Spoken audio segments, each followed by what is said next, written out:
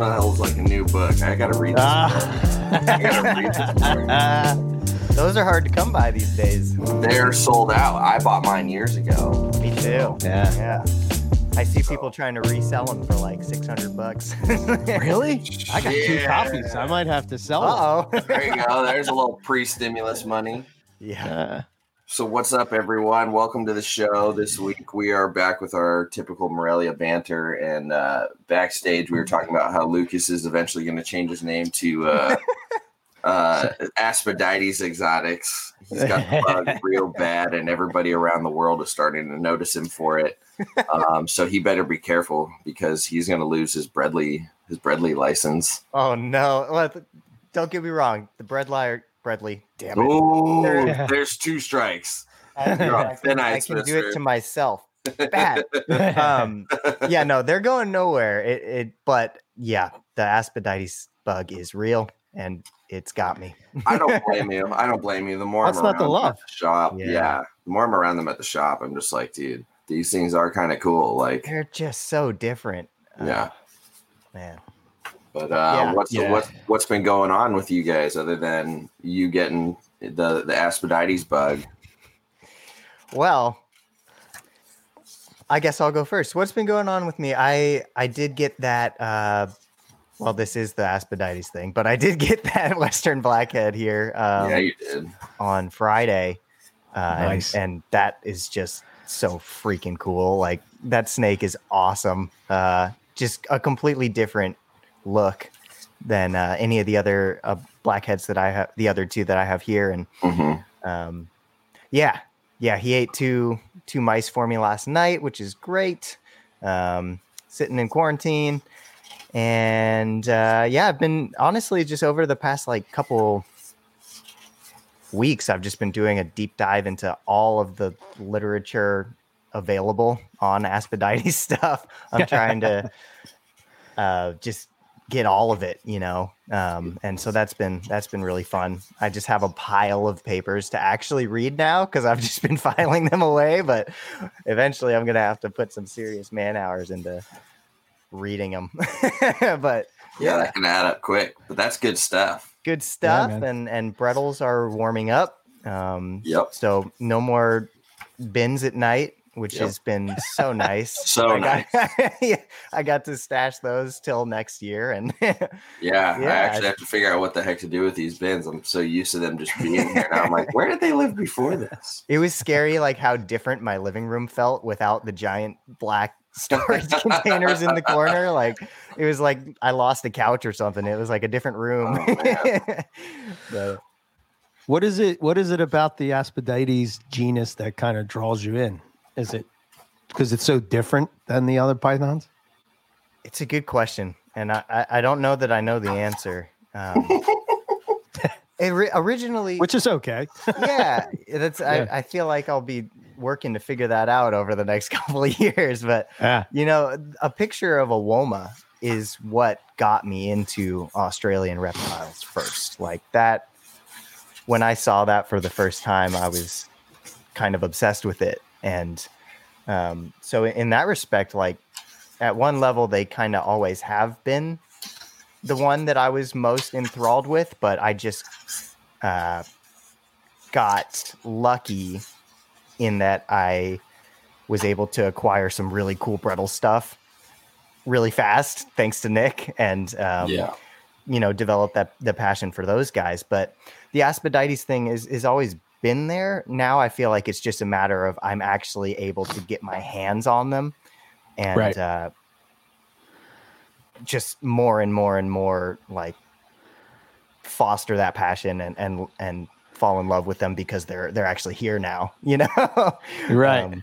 Where it took a little bit longer for me to get my feet in that pool for various reasons. They're not cheap snakes. They're not They're not cheap. exactly No. abundant either. Yeah, exactly. I mean, womas luckily are more Yeah. economical than blackheads, but no, for sure. The blackhead thing has taken time for that reason. Yeah. That's cool, man. Yeah, they're definitely different than, I don't know. They're just different than what They're super. I'm used to as far as carpets go, you know? The more I mine the Interesting. literature, the more apparent it becomes that they are so different, you know, like just little things like the fact that, you know, we talk about rough scales having the longest premaxillary teeth, you know, then you go Google what the hell's premaxillary teeth. And then I learned yesterday that Womas and blackheads don't even have premaxillary teeth. And, you know, it's there's all these little things morphologically that, you know, just solidify the fact that they are on their own little island in terms of like phylogeny. Like they are unlike anything else. And I want to know how they got to that point. Like, why are they so different? You know, how did that happen evolutionarily, you know? So I always forget this, and maybe I'm wrong. Is it that they sort of evolved from, you know, are they more of a basal group, or have they evolved from what pythons are, or have they evolved, you know, like Right. I guess the idea is they live in the sandy areas and whatnot. So not having heat pits, the fact that they eat, you know, a high reptilian diet, you know, maybe they don't need heat pits for that. You know, I don't know. I've heard it both ways. I've heard that they might be a more basal, more primitive form of python. Yeah. And I've heard that they might be a more advanced stage of evolution where they evolved away the heat pits. So that's something that I'm interested in diving deeper into, because I don't think that there is a consensus on that yet, from what I've been able to see. And then there's a third door here where it's like neither. They're not more primitive or more basal. They are just something different entirely that evolved from a different source, you know, like that's possible too. Right. Their divergence might go back so far that it's not fair to say either of those things. I don't know. Right. So it'll be interesting to find out if anybody knows. There's work to be done. Yes. Yeah. I was trying to send this to you yesterday. I guess maybe I can share it here so you can just check it out real quick. But, you know, me and my sort of, what's the word? Just stockpiling information and whatnot. But like, here's like like just different locality blackheads. That's awesome. And where they're from, and like. Did you pull these from iNaturalist? No, these are just things I see on Facebook, and I'm like, oh, that's cool, and I save it and kind of mark the date and where they're from and all. But like, that's amazing. This, like that color on that one, so different, you know. Whoa. Let's see. One in a tree. Does it say where that one was from? That one was a Pilbara. Yeah. Oh, really? Interesting. Yeah. Okay. Western, that looks like what us Americans like to call Eastern. Yeah. Yeah. But yeah, one eating. Look how big that one is, man. It's and then swallowing a guana. That was one cool little nugget that I found the other day. Was I think it was in the Barker literature. The max size for a documented Woma was like 9.84 feet in the southeastern population or southwestern population. Like, oh, really? That's just insane, you know? Wow. Yeah. Like, wow. It makes sense that the southern populations would be bigger, right? Because that's just what we see in general. Sure. But like, it's bigger than I would have thought. So, but that's awesome. I would love to read up on all those that you just had there. That's cool. I'll send it to you. I figure out how to send it. I try to send it as a PDF, but I guess Apple Notes don't like, because it's separated all the pictures, and I was like, well, that's kind of stupid. You know, that kind of just took away everything that I was, you know, for sure. But, yeah, and for the folks that are with us today, just for some context, I'm trying to formulate plans to do some sort of research or publication with Aspidites. So if there's anything that that you have wondered about the genus, any questions you have that you can't find definitive answers to, or, topics that you wish were discussed more, shoot me a message. I'd love to hear what you are interested in. Because trying to figure out what I'm going to do. He gonna write a book. I would love to do that. And there are talks. Help him get real smart, like. I'm trying to become learned. This is a house of learned doctors. Yeah. Westerns. Dr. Zach and I are plotting. So Okay. I'll leave it at that for now. Beautiful. Yes. I like it. Yeah, blackheads. Those are cool. I'm glad I get to work with them and not have to keep them space-wise. Just space-wise. Yeah. You got those projects that you kind of like, you can still dabble into and not have to worry about space, feeding, or any of that stuff. Some damn nice ones too. Obviously, the girl that we're hoping is Gravid is crazy, but then your new boy over at the shop is really nice too. Yeah, he's growing nicely, and so that'll be a fun project to grow. And then the Womas as well. That really nice reduced pattern John Levy female is due to drop a clutch any day. So sweet. And then the blackhead clutch will be shortly thereafter. Over that, apparently. Well, yeah. Anytime I posted anything, he's like, "I get first crack at those." So, right after me, buddy. But, he's funny. Every time I post something that is like my snakes, he's like, "Ship it." He's like, "I'm ready."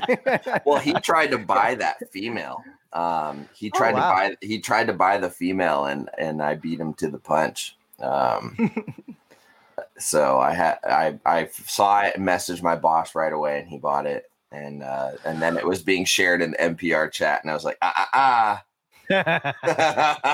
already been. Where did I come from? What's the story of that animal? It was produced by I believe the gentleman's name is John Levy. Okay, yeah, and my friend Mike Renault of ADD Reptiles bought it years back, had it. I don't know if he bred her once or twice or if it was another female that he bred, but he bred Womas a few times and decided he was getting out of the project. And I saw him put her up for sale, and she's just an insane animal where the side bands don't connect to the top and they look like they're floating little speckles. I don't know how you do this whole share photos thing in here. I think if we send it to Eric.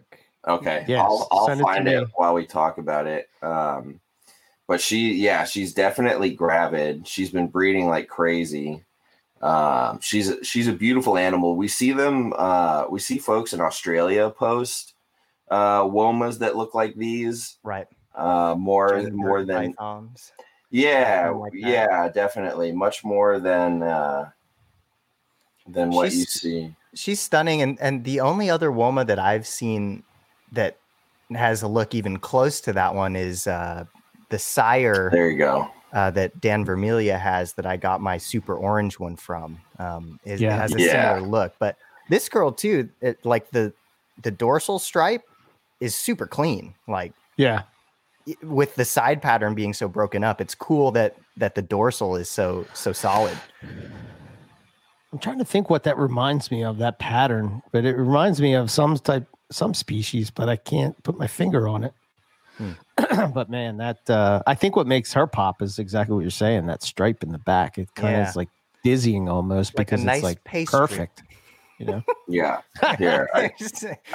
Riley sent me some stuff. Okay. I just sent you a photo of her from her.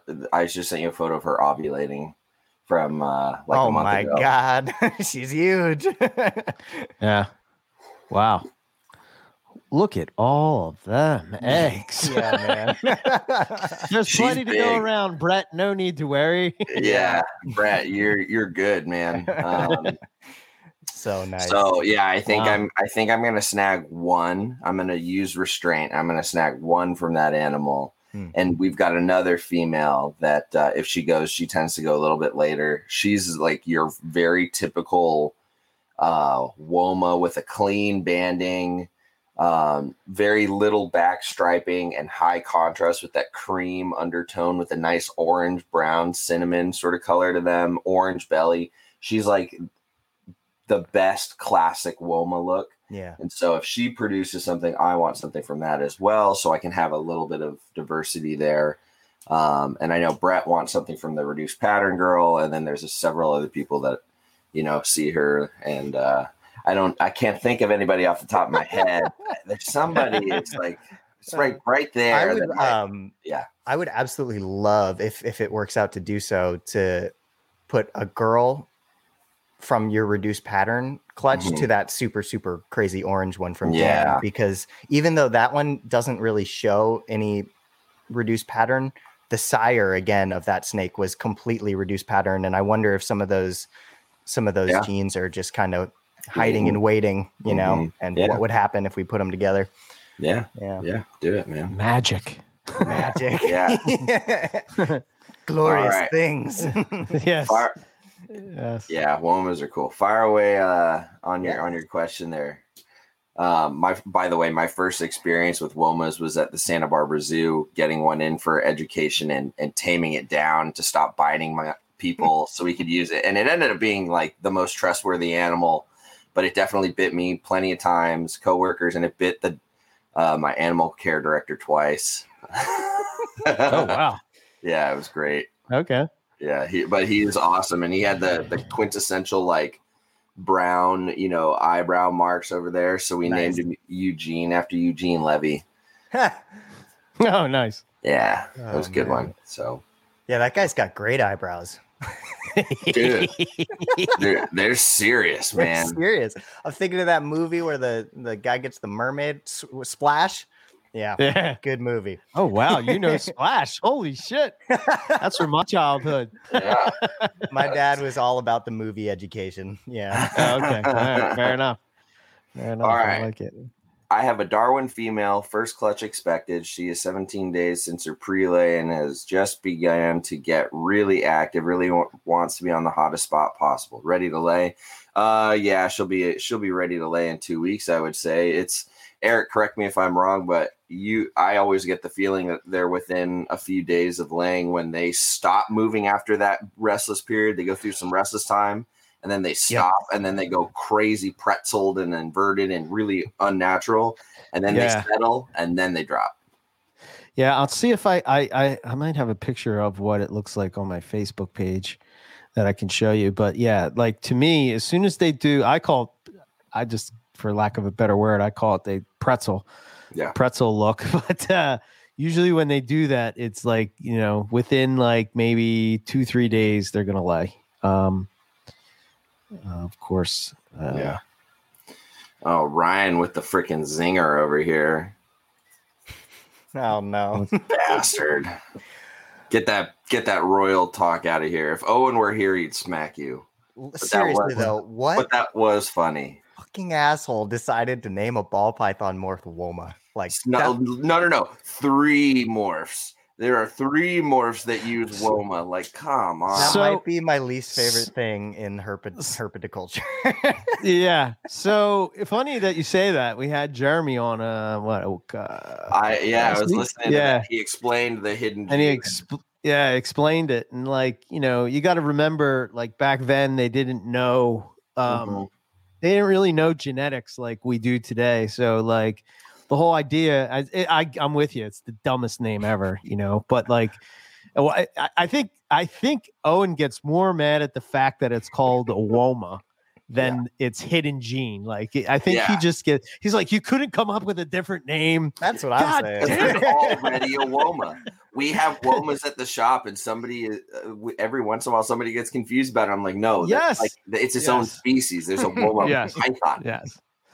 Because you think about it, like people coming into reptiles and know nothing. You know, they're starting from ground zero, and like you're sort of saying, you know, that's why I wish that we would like.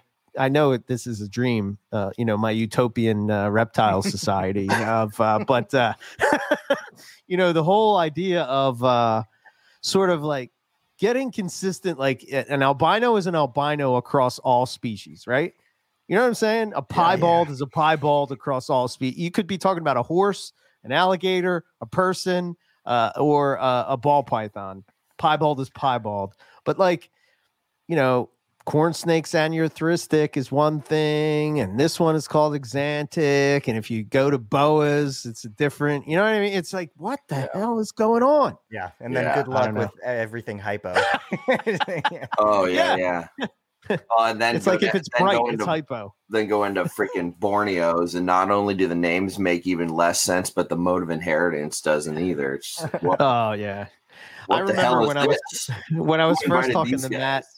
I was first talking to Matt, and I'm like, you know, at the same time I'm learning genetics from like Travis and Nick. So like, you know, they're schooling me on like how genetics works, and I'm going back to Matt and saying like, yeah, but Matt, it's not magic. It has to, like, there has to be some kind of inheritance. He's like, no, you don't know. Shut up. You don't know. You don't know. Green trees. It's not the magic green snake on the stick. Yeah. Oh man. Yeah. I know. Matt has a dozen of those just for kicks. Last time when I was there, he's like, I just have them. I'm like, you got so many. I feel bad for those guys because, you know, trying to explain that to somebody. Yeah. You know, I guess in a way it kind of like makes it has a little more of a mystique special to it. You know. It keeps it more special, more niche, for sure. 100%. Yeah. It's interesting how and think about how like little actual like blood work was done in the genetic naming of this. Like it's just assumed based on the breeding, like, which is a safe assumption, but still. I don't know. It's weird. But Borneos and short tails in general, man, they're kind of, well, I'm going to say just Borneos because it seems like reds seem to be pretty straightforward for the most part. But Borneos, man, they're just... I don't get that. They're like so similar, but like the ones here play by Mendelian genetics and the ones there say no thank you. Right. They probably do. It's just a matter of like... We just haven't figured it out. Yeah, you'd have to have like Travis Wyman keep Borneos and study them and whatnot. And I'm sure he would come up with, you know, what's going on. Pressure, but Travis. Yeah, get rid of those egg eater snakes and all that answers. False water cobras. We already we Bradley, get rid of it. Yeah. Lucas is getting rid of his. Get rid of yours. No. Here's an idea. Travis, give all of them to Lucas, and then you go get Borneos. And then figure that stuff out so Matt can explain it better to people, and then we'll move on to the next one. I will bear that burden. Yes. Yeah. I always think about like what it would be like to fully get rid of like a majority, if not all, of a collection just for one species. I couldn't do it. I don't think I could either. At least not at this point. Maybe in a couple decades, but if I was my time. If I was more naive and had been like tunnel vision focused on something and like just not paid attention to things and like found my love right away and stuck with that, then maybe. But dude, I've been ruined. I've absolutely been ruined. I love freaking monitors and turtles and frogs and, you know, dozens of snakes, like all this stuff. It's just game over. Variety is the spice of life. Yeah, it's spicy in here, man. You got to keep it spicy. Yeah, it's man, the monitor bug has. I'm trying to hold strong, but give in. Yeah, man, give in. There's so many cool, and you know what's crazy is like you go and you start to research these things, right? And you look up, you know, is this available in the U.S. and then you find out that it's available in the U.S. but Australians can't keep it in their collections, and you're like, oh shit, what? I must have this now. Yeah, I'm like halfway through the NPR with Mike's monitors, Mike. That's been super fun listen because I don't know, you know, anything about monitors for the most part. So, you know, well, I got two thoughts on that. One, we didn't even scratch the surface on that. Yeah. I mean, you know, Rob kind of got in there with us to sort of like help us with help us dumb snake guys understand the complexity what it is of keeping monitors. And like, you know, they were talking about dirt. I don't know if you got up to the section where the dirt, they're like, yeah, we can talk about, you know, half the show about dirt. And I'm like, what?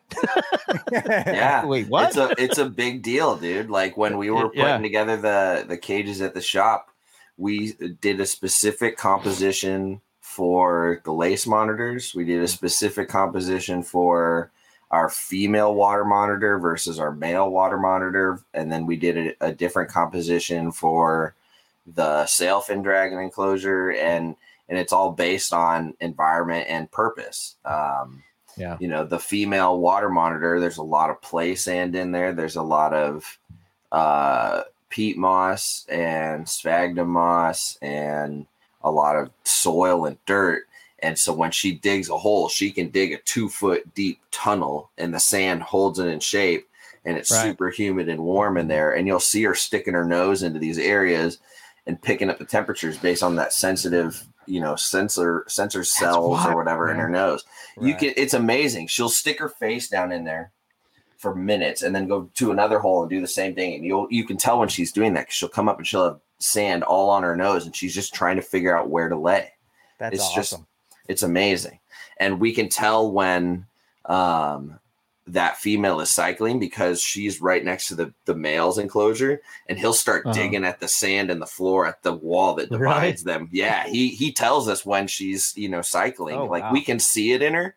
We can see her body composition change, the way she holds her belly, how much her spine is elevated, her appetite levels, her focus levels. She'll give you this 1,000-yard stare when she's getting really close. And then there's like time windows for the species. So it's amazing, dude. It's wild. It's you get so much feedback if you're just listening and paying attention. It's crazy. Yeah. Yeah. It's, I can see why. I don't know, for the longest time, I've kind of stayed away from it, probably because I knew if I started to look into it, I would kind of get sucked down the rabbit hole of it. But I don't know, the more and more I look at them, it's not like I'm getting rid of snakes. It's just like, this is an addition. So like we were talking before the show about like, you know, how do you cut projects, or, you know, like when you know, you have some guys that, like, you know, we were talking about Keith and how he was like keeping short tails, and that's all he kept for like the longest time. And then just one day decided, okay, I'm done with this. I'm going to move on to something else. And like, how do you do that? You know? And I've even talked to him about it. I was like, I can't see myself not having carpet pythons. I just, I can't imagine myself without, you know, at least a pair of each species of carpet python. I can't see it, but that would be weird. You know? Yeah, right. You know, but at the same time, it's like, wow, you know, Kimberly rocks and, you know, Pilbara rock monitors, and, you know, and then you got all these geckos that are badass, and it's just like, oh my God, man, it's just endless. Again, it goes back to the answer to all of your problems is to open the NPR Serpentarium. Everything. Yeah, well, you know, I guess we got to get some subscribers to the YouTube channel. That's right. Yeah, we need one or two more. Croc monitors. No, I will not get a croc. So even though I'm venturing into different species of reptiles and stuff, like I stick with Australia. That's sort of the only exception to that rule is the IJs. That's it. Or poplins. That's it. I would work with croc monitors if I could start with young ones and not like fresh wild caught imported adults. I would absolutely love an opportunity to understand them. But at the same time, I think if I did that, I would finally convince myself that I need like Kevlar sleeves and things, just because they're pretty gnarly. And right now I'm just kind of reckless when I handle the monitors. Like I don't sleeve up anymore, or glove up or anything, and I pay for it. Like my arm is all, you can't see any of it, but like I was over at my buddy's place playing with the God Kids, and they're like, why is your arm all scratched up? I got like lace monitors clawing all the shit out of me. Shit. Like that's ripping crazy. The backs of my shirt, like clawing my face, and like, yeah, dude. And they're just climbing, and right. And they're not even fully grown. So like, it's pretty serious, you know? And you need the space. Croc monitors are no joke, dude. No joke. Yeah, there were a couple at the vivarium, and one of them sent my coworker to the ER and ripped her arms open, you know, and they can do that with one chomp, like it's just your flesh is butter to those chompers. Wasn't Scott Borden on NPR, or maybe I'm misremembering it? Might not have been Scott. Somebody was on talking about he was visiting a buddy who had one, and he said it was tame. He let it ride on his back, and it was hanging out on his back, and then it got freaked out and bit him on the neck, and the dude's paralyzed now. Holy shit! No, I don't remember that story. Oh no, yeah, maybe it wasn't NPR. Maybe it was somebody else. I hear some wild stuff. And that's kind of what was the case here. Like this croc monitor was pretty decent by croc monitor standards. And, she was maybe cutting the nails or something, and everything was fine until like a customer made a sudden noise or something and irritated the animal. So, even with one that's agreeable, the danger is still there for it to get set off, Yeah. Like with anything. My experience with croc monitors, we went up to Nerd. This is me, Owen, and Matt. We went up, and when we were there, so Nerd has like these like rooms, I guess, like they're just like individual rooms that just have they're like stalls species. They've made. They heat the floor to like an ambient temperature, and then they do individual parameters for each stall, sort of a deal, right? Yeah, it's kind of interesting. Yeah. So then you go to the monitor room, and he has like these big cages that you can basically walk into, right? And Rob is showing us around and whatnot. And he's check this out, and then we get to the croc monitors, and like you're inside their cage, and they're looking at you, and you're looking at them, and they're looking at you, and you're looking at them, and it was just like this scene out of Jurassic Park, like. Oh, you're a clever girl, and then chomp. Clever girl. Yeah. They're serious, dude. They can. Yeah, I'm too old for that shit, man. I can't be messing around with that. Yeah, there's no. I need anthill pythons and Ackies, dwarf monitors. Shit, I've taken some painful bites from a little peacock monitor over at Alan's place. The thing was, I was holding a pair of them, and they were getting sick of me holding them while he was doing some cleaning, and the male reached over and grabbed my knuckle and went straight to the bone. And for a little tiny, and I got lightheaded, like I was going to pass out at one point, because I was just like, holy shit, this animal's got me. And he eventually let go, but dude, it hurt like a son of a bitch. And I've taken some wicked bites from big iguanas and things. This one hurt more than when I got, bit on the forearm by the rhino iguana. Hands down. It was just gnarly. Wow. So, the little guys mean business too. The little guys are, but it's less consequential. Like a bite like that, that's it doing its worst. Right. Yeah. So like something like that, that's, manageable. A croc monitor or an Asian water monitor doing its worst is devastating. Yeah. Yeah. You could seriously be hurt. Yeah. So, I guess I can sort of, so I was talking to Alan over the weekend, and actually they're going to be doing a monitor podcast on the NPR network. Him and Kai is going to be doing that, so that's going to be pretty badass, and it's going to focus on how to the ins and outs of keeping monitors, and it's sort of like NPR instead of carpets. It's going to be focused on monitors, so that should be pretty cool. Add that I'm under the umbrella. More podcasts. Yeah. Excellent. That's going to be cool, man. Kai has experience with a lot of different species. A lot. I sold him a Exanic Tannenbar back in the day. Yeah, it was produced by Dave Prada. I had a pair, and then the I can't remember if it was male or female died, but one of them died. So I was like, I'm going to get out of this project and move on. I've had so many Tannenbars over the years. It's just like, it's crazy. It's like you just keep trying the species, and oh man, yeah, I've given up. It's kind of like what I did with corn snakes. They never lasted long. It's crazy. But I was talking to you guys about. I thought it would be cool to talk about the thought of more carpet pythons on New Guinea, and what do you guys think of that? And like, Do you think that there could be, more pockets of population of carpets on Papua New Guinea? Yeah. So I was just listening to the Nova Guinea carpet cliff notes this morning.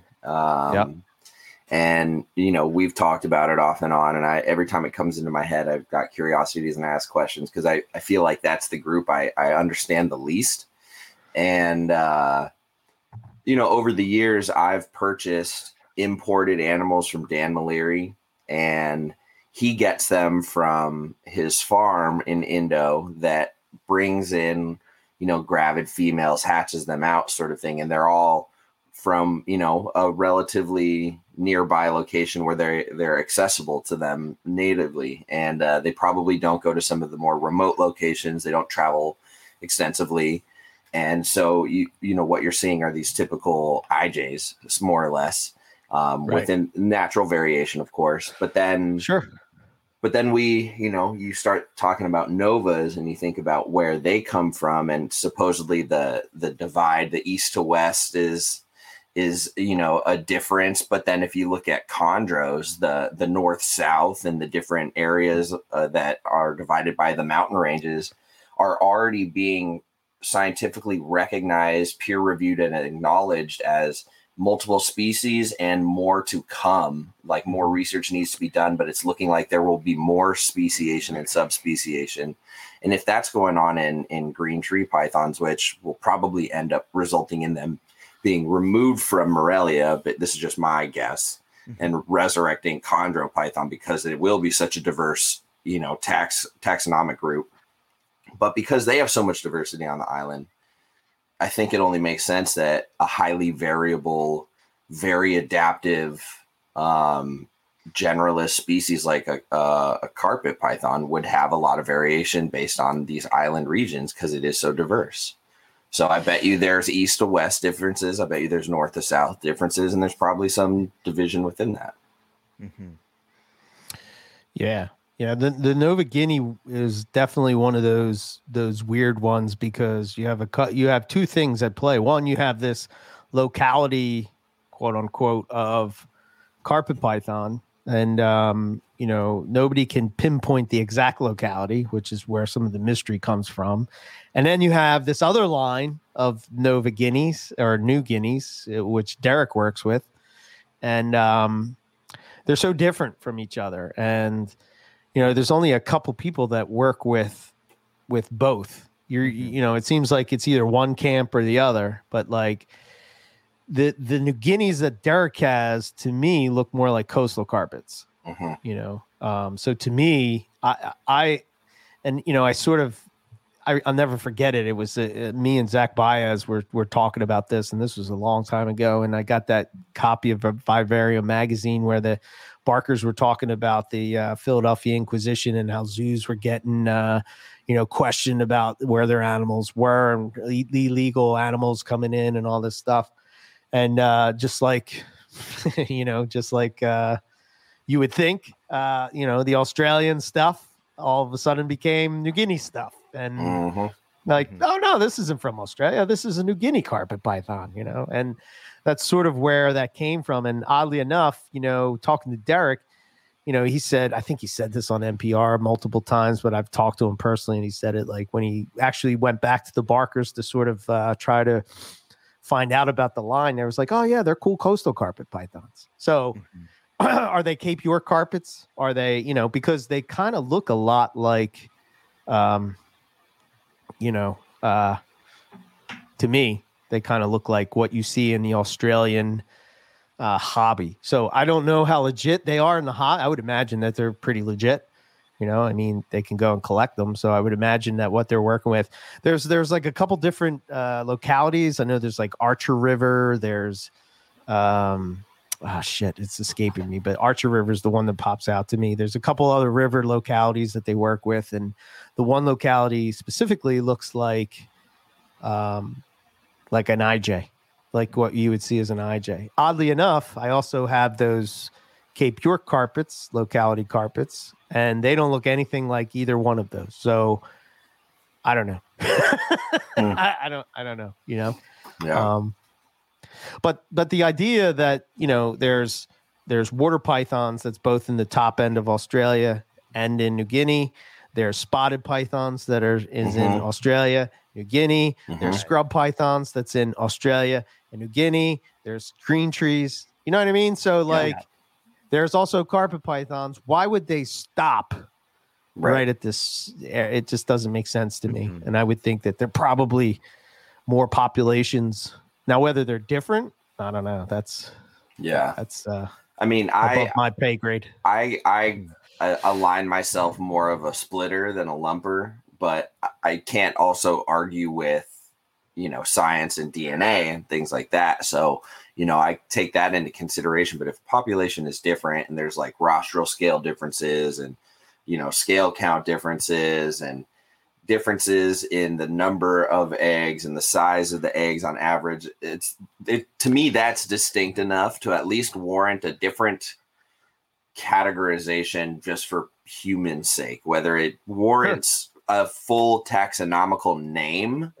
Right. You know, could be a race. Right. Yeah. I'll leave that up to the professionals, but like, you know, if you're telling it, like if they look and say like, look, I don't know if we can give this its full subspeciation designation, but the ones right here have a different scale count here, and they definitely have differences, then to me, that's different enough, even if just on a genetic level, they're the same or can't be divided any further right now. I don't know. It's interesting. So the New Guinea stuff, the Nova Guinea, the stuff, the European line, the stuff that, you know, is sort of this other population on Papua New Guinea of carpet pythons. Their head structure is so different than it's long. It's so different than any other kind of carpet python. I don't know. Oh wait, I have to show this real quick too. I'll find a picture of it so I can show it. Yeah, I've seen them in person. That's the first thing you notice is they have a very long jaw and snout, and their nose is a little more upturned at the front. Definitely. Ooh. Yeah. That's the Keith animal. I had to share that. Interestingly enough, Novas were the first carpet python that I saw in person at the San Jose Reptile Expo in like 2018. There was a guy selling some of Nick's animals. It's probably my friend Lance. Yeah, and like you say, really long noses and kind of smaller, like an interesting hue to the coloration. Yeah, there's certainly something different. There's no question about that. Yeah. Okay, so this is the Archer River, Cape York locality carpet python, right? Let's see, crop tab. So you can see, it looks like your typical, nothing great. You know, the pattern's a little different than what I've seen, but you know, you could probably pass that off for a coastal carpet. Yeah. You know, and then you go into, if I can find it. So this is a Nova Guinea, and share screen. This is like, so they come in, you know, they're very, the phenotype that they throw is very specific. It's either these like, see how it sort of has like these ocelot type of things. They either have that pattern, they're either striped or they're really reduced. And that's the three that they throw. When you look at, you know, the fact that they don't have red babies. So, and IJs do, you know, which on a side note, as I search for this picture, what do you guys think about the whole, like, why would some Morelia throw red babies and other species of Morelia not? What's your thoughts with that? Do you guys? I've heard it talked about. I think Nick said that in his opinion, based on what he knows about like the evolutionary history of Australasian pythons, he thinks that they all probably diverged from a common ancestor which had those red babies, and that trait is likely being phased out with the dispersal. And like, it probably served more of a purpose in those common ancestors, whether it be, you know, maybe that red was advantageous for babies not being picked off in whatever that original habitat was like for that animal. And then as it becomes less imperative for them to have that, maybe the species are losing it over evolutionary time. But that's just my understanding of what I've heard from other people. I gotcha. I don't know. What do you think, Riley? I would tend to agree with that. And the only thing that I would add to that is just, some food for thought. Babies being vulnerable need any advantage they can get. And in wildlife, bright colors are typically a sign of toxicity. I mean, we see that in a lot of amphibians and poison dart frogs and mimicry and things in monarch butterflies and this and that. So, maybe there's some, currently being phased out evolutionary advantage that might, get predators to think twice. Tony's comment here, the environment, leaf litter versus sand versus dirt, maybe the environment that the babies spend more time in has to deal with the underground. I don't know. I have to fact check this thought, but when I was discussing the target training thing with other members of my grad school lab, I was like, it's not really working. I'm using this red ball on a stick to try to target train. Mm-hmm. And one of the other grad students is doing her entire thesis on this. And she said, well, snakes don't see red. And I was like, what? And so if that's true, that makes red babies very interesting. But I think Lori Torini has said that. And I need to make sure that that's actually true. But if that's true, that's very interesting. Then they're hiding. Then they're hiding from snake eaters. Right. And the way that different animals see color, it's all different than what we see. Like birds see more colors that we are not capable of seeing. It just depends on the anatomy of the eye and what, rods and cones and UV receptors you have. Maybe red is just a on that spectrum that has an advantage against predation. Right. And then there's also like the UV reflectance, like that we can't always see that other animals can see, Right. So yeah, food for thought. So real quick, I'm trying to just make sure that see how the girl's all twisted up, and that was what we were talking about earlier with the pretzel right before. Yeah. So okay, back on track. Yeah, I'm trying to find the picture of the head, but I'll check with Dr. Zach on Wednesday during our lab meeting to confirm if snakes can in fact see red, because now I really want to know. Yeah, me too. Yeah, it's an interesting thought, piece. But yeah, I don't know. I think that there has to be more carpet pythons on that island. It would just seem odd if there was not, to me at least. I don't know why they're not more popular. I guess maybe because, and it was on, I had seen this before, but I know Justin and Phil had talked about it on Snakes and Stogies, was the, so if you go on iNaturalist, you can see there's a picture of a carpet python that's actually, I can probably share it, but it's a picture of a carpet python from the other side. It looks like what I would say would be something similar to what you see with these Nova Guineas. It's not exactly, it doesn't look exactly like it, but to me, I can definitely see a resemblance. Oh, here we go. So it's,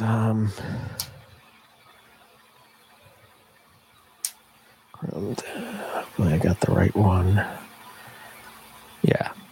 I mean, their head is just so much bigger than, it's hard to tell from the picture, but they just have such a, and then their rostral scales are sort of upturned and stick out. Very, very interesting carpets, but really cool head. That's I like the nose. Also, Lori's here, and she said pythons and boas have dichromatic vision. They can see blue and green. Okay. So there's that. Oh, okay. Awesome. Yeah. Thanks, Lori. Thank you, Lori. Look at this beauty. I should have bred this girl this year. Holy shit. As I'm going through, I'm just looking at wait. I love that snake. Holy smokes. Woo. Yeah. Yeah, that's a pretty snake. Wow. That's really, really clean, crisp black. Pythons cannot see red. Yes. Okay. So that's Interesting. really cool. So maybe there is something to that. I mean, we know there are species of snake eaters in Indo and Australia. We know olive pythons will eat other snakes. Papuans will eat other snakes. I wonder if monitors can see red. That's another thing. Yeah. They have to Because worry my about thought monitor would predation. Yeah, I would think they would get picked off by monitors before they would get picked off by, Or even birds. Like maybe there's a similar eye thing in birds too. could be. Yeah. Very interesting. Very I don't know. interesting. Yeah, now we need to study all these other animals, figure this stuff out. It's never ending, guys. Yeah, yeah. It's really The interesting. fun part. Yeah, I thought I had. I guess I don't. But yeah, I didn't. I don't know. It's head shape is more akin. Yeah, exactly. Craig is right. It's more akin to what you would see in a scrub python than a carpet. I don't know. Yeah, Maybe longer, more narrow, more upturned, more angular. Yeah, just very different. Very different. Yeah. Yeah, I guess again, it just, but I get maybe the morph sort of like kept it from people grabbing that kind of snake, and I guess maybe jungle jags and diamond jungle jags maybe kept people from wanting to go down the road of them. But I can only think of a few people that work with them, and I'm just surprised that more people aren't. I guess I'm just a carpet python geek, so you know what I mean. Yeah, we like them all regardless. But yeah, they were, that was during the big jag explosion, and if everybody was comparing them to jags and calling them the poor man's jags, well, you instantly created a value discrepancy. And if you're talking phenotypically, you can get some really clean and bright jags. So they definitely, if somebody's looking for an extreme phenotype, that's definitely gonna, so the community probably just went for the brighter, prettier, higher dollar, newest thing. And, that everybody else sort of forgot about Novas because, they're not really talked about in any great length. I mean, yeah. I don't know if it's one of those things that people don't know about them. Maybe they are kind of turned off because they don't understand them. That's why I kind of did that carpet cliff notes on them, just so people have sort of a basis to sort of, understand what they're about. But, I don't know. It's very, very cool. That's for sure. So. Alan has some out here from Nick, and they're really, really nice. And I'm jealous. So he needs to breed those. Yeah. I haven't bred them either. I've had them for years, but I never produced them. I just kept them. I think for me it was like I always had one or not the other.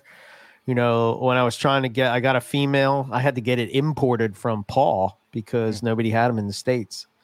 And then I got it imported from Paul, and then I was on the hunt for a male, and by the time I found the male, so the female actually died, so I had to get it. I got another one, and then I got the. I think my pair came from Nick. So yeah. What was that process like importing from Paul? Was that pretty hard to do? No. Nick did all the work. I didn't. Oh, okay, gotcha. I was just curious. Super easy. Yeah. You just tagged on the order. There you go. All right. Yeah. Yeah, he I'll never forget that. It was like so God, this was back in 2009, 2008, right? I had contacted Nick about a caramel I'm like, what's this caramel gene that everybody's talking about? Like, what is this? And he's like, oh, I can get you one of them. And I said, oh, you're working with him? He's like, no, I'm importing a bunch from Paul and UK Pythons. And I was like, wait, you can import from Paul? You know, because I would go to his website and be like, what is this caramel and zebra? What is this stuff? You know, because at that point it was Jag, Tiger, Coastal, Jungle, and, you know, IJ. That was kind of it. And then, yeah, I spent like a drunken sailor. Nice. Yeah. All the days, how it's changed. Yeah, it's so different. You know, I don't see myself really the same way as I do back then. You know, I don't know. I've sort of changed that whole thought process of like being a full-time snake breeder type of deal. You know. Yeah.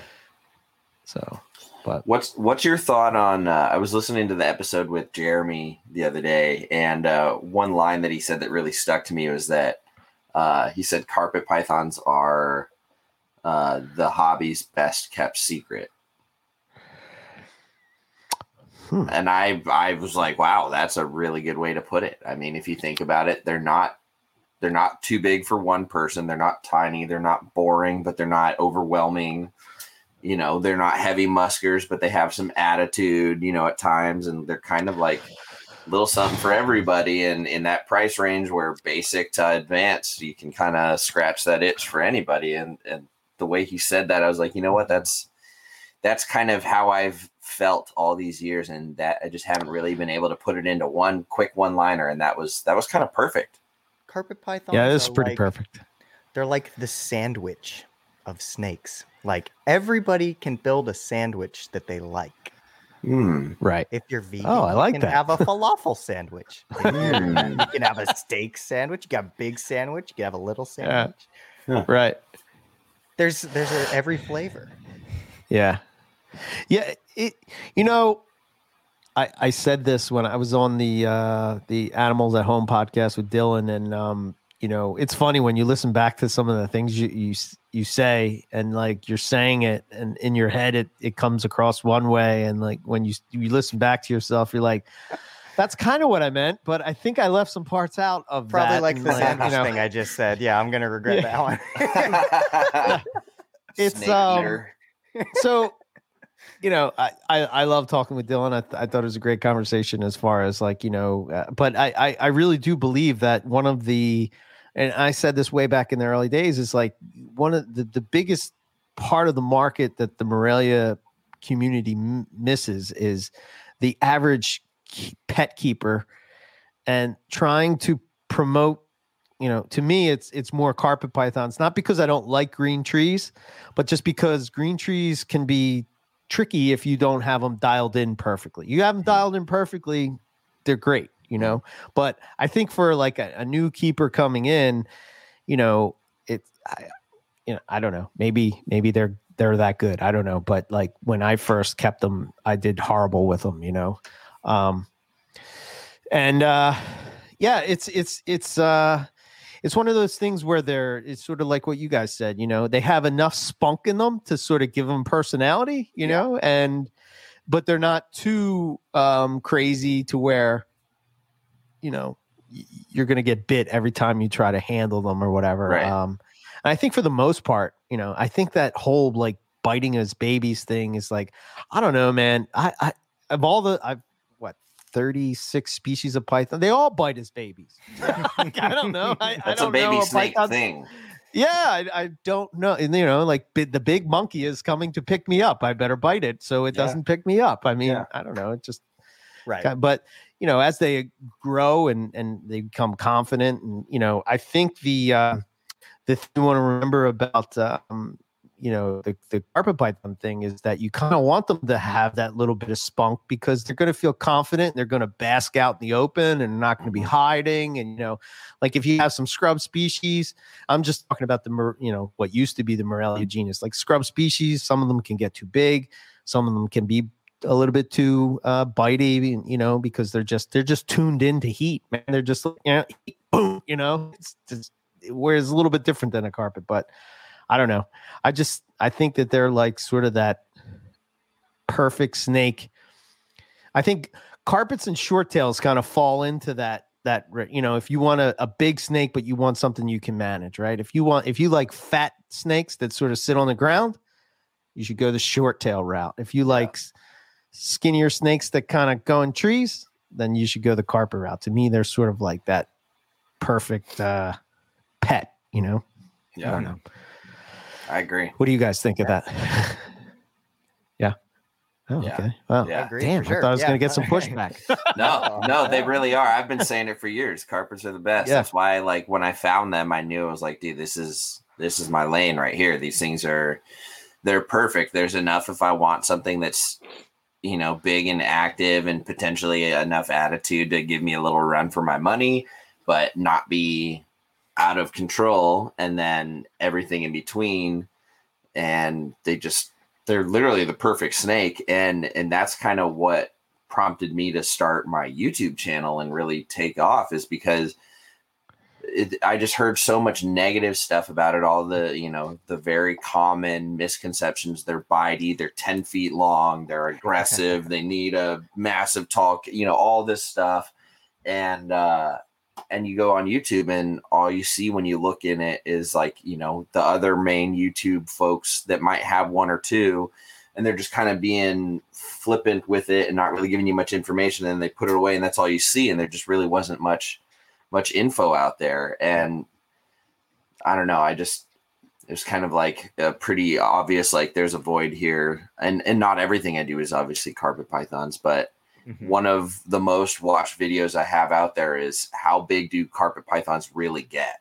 And it's just constantly being watched and searched. And it was like one of those things where it's like, this is the type of video that people were like, thank you for putting this out here. This was really helpful. Or they would take that and ask me more questions about it. And I can't tell you how much positive feedback I got from a video like that, because just general questions like that are super common to us, but it's not put out there.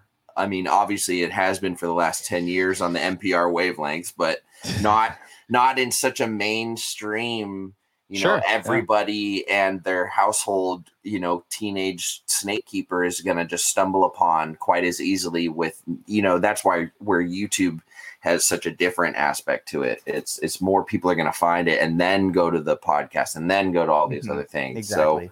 So, and then like you say, all too often when it is put out there, it's just the misinformation is rampant, like coastals get 8 to 10 feet. They're giant. Like, that is what at least when I was getting into all this, that's what everything said, and it's like, when people are just trying to get their feet under them with this whole carpet python thing, which really, like, it is fairly complex to somebody that's completely green, and, and there is a learning curve, but it makes that learning curve so much worse that you have to sift through all this misinformation too. It's, like my friend, one of my biology coworkers is getting into Morelia, and she was doing all this research like a responsible person would do, and half of it was wrong. And I would like just, send like NPR links instead. And she's like, why is everybody on the internet lying to me? Yeah.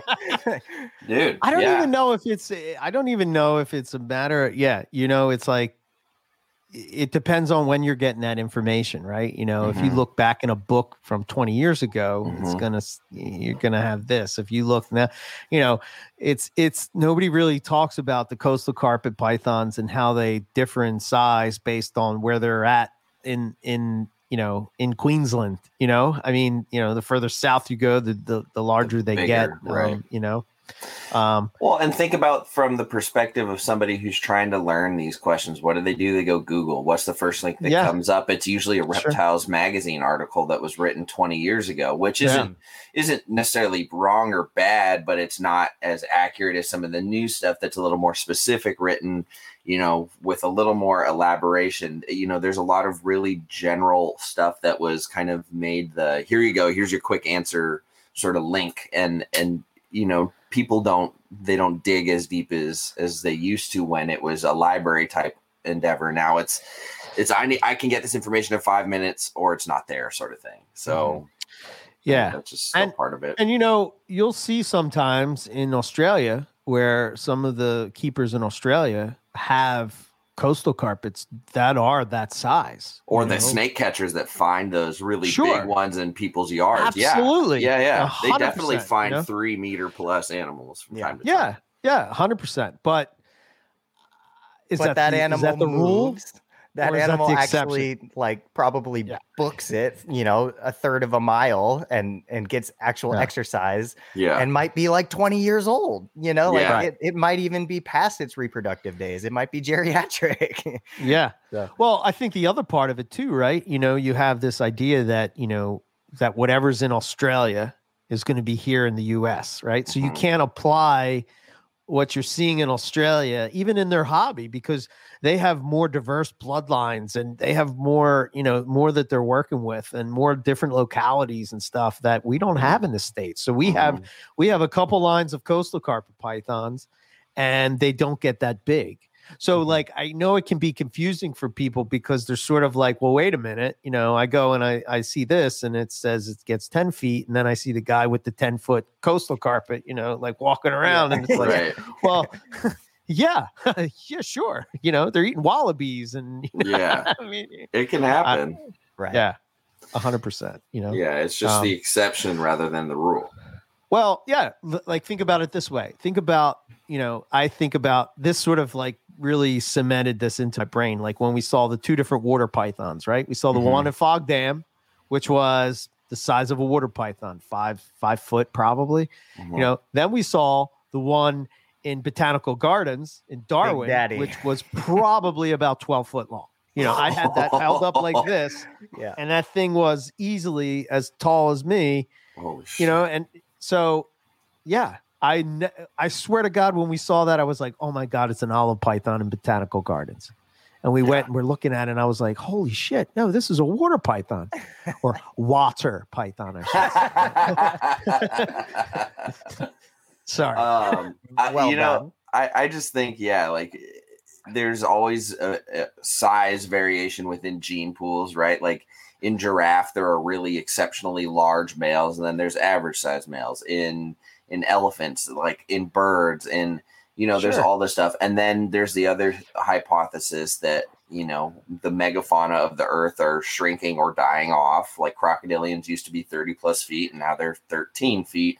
And so maybe snakes are somewhere in that transition too. So what you're finding are those really big ones are kind of like the last remnants of the shift in that gene pool. And so, but it makes sense that you're only finding those really in the wild.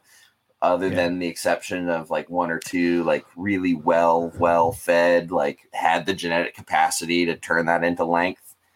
Yeah. There's just not that many of them. And you look at species like Darwin carpets, right? To me, they're average carpet python size, I'd say probably 6 foot, right? But there's a locality, there's a data point that I think it was in Humpty Doo, Northern Territory. Humpty Doo, yeah. That's where I want to live. What did he do? Humpty Doo, mate. It was 10 plus foot. Yeah. That's a big Darwin carpet. Yeah. Yeah. So it's I don't know, man. You can't really compare the two, but I was glad that you kind of went and sort of did the YouTube where you focused on car. I couldn't keep up with it, but the whole idea that you were putting that information out was great, because I think you're right. I think people, I'm still surprised about how many people come to the podcast now. Yeah. It's 10 years into it and I'm like, oh, okay. I talk to a lot of folks in the shop. We'll carry a couple carpets here and there, and I get people on subject and they're just learning about the snakes in general. A lot of folks still have not heard of carpet pythons. It's crazy. Yeah. And it's hard for somebody that's been doing it for so many years to sort of put yourself in that mindset of to people, it doesn't matter, to me, as I'm learning about monitors, I'm kind of have that new look into that world, and it's and the people there are like, well, what do you mean you don't know about this? I mean, what are you talking about? Yeah. It's oh, yeah. So perspective. Yeah. 100%. Yeah. cool. Morelia. Everybody needs more Morelia. Yeah. That is very true. Yeah. It's a floating back carpets. Go ahead. Sorry. Need more inlands. Need some novas. Need some diamonds. What else don't I have? I need some locality stuff. I need it all. I need more space. Hypo striped Brettles. You need a striped Brettle? Do you? I don't have any striped Brettle. Hypo striped Brettle. Oh, getting fancy over here. I still have to look and see what space I have for this impending EB Morelia package that's coming. Oh dear. Some of it will be small, but others, Yeah, I need like a heads up so I can put together like an inventory and like, okay, that's going there and this is going there and we'll shift this around and yeah. I've got 2 snakes that need to go back to Martin, so that'll free up some enclosures and I'm at this point now where it's kind of like we sort of started to talk about this, but like I'm at this point now where it's like trying to figure out what stays and what goes, because it's one of those things where you have I amassed all these carpets and it's like, okay, well, Owen used to yell at me this all the time, like, why do you have this? Why do you have that? Why do you have this? Why do you have that? And it's like, I don't know. I just got it. Like, you don't need this. And I'm like, oh, okay. So yeah, it's about, getting, it's almost like I don't even want to sell them. I just want to give them to people that I know. So I know that they're going to, do something with the snake and take care of the snake and all that, and plus selling adults and that whole thing. It's just like, oh yeah, man. that's tough. How do you price it? How do you evaluate it? Yeah. And man, I don't know. It's, too much inaccurate info on coast. Well, it depends on what kind of coastals you're looking at. It's with anything, the misinformation or the lack of the correct information being retained. If it's something specific, like as far as it pertains to purity or maintaining lines, all of a sudden, just selling it to anybody places it in jeopardy for that animal. And if that animal's a one of a kind thing, then it's hard to put a dollar on it. It's more about the intrinsic value of maintaining a line or a population of animals and keeping that around. Like, that this Papuan female of mine is hurt from this clutch she just laid.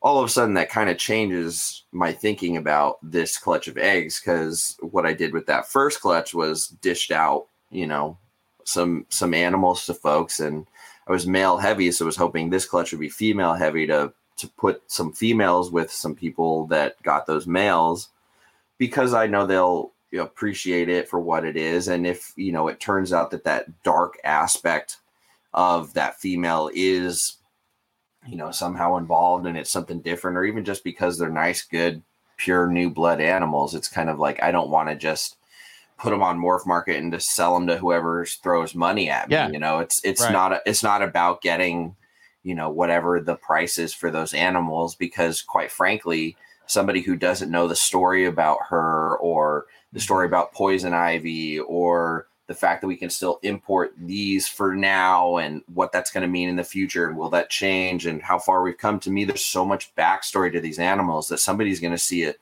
an animal that they probably wouldn't pay $200 plus shipping for. But to me, it's worth, so much more than that. Like even from a financial aspect, it's worth a lot more than that to me, but it's worth more to me to see those animals go somewhere where, it'll be just appreciated and respected and valued, and for the good of, the population, I guess. I don't know.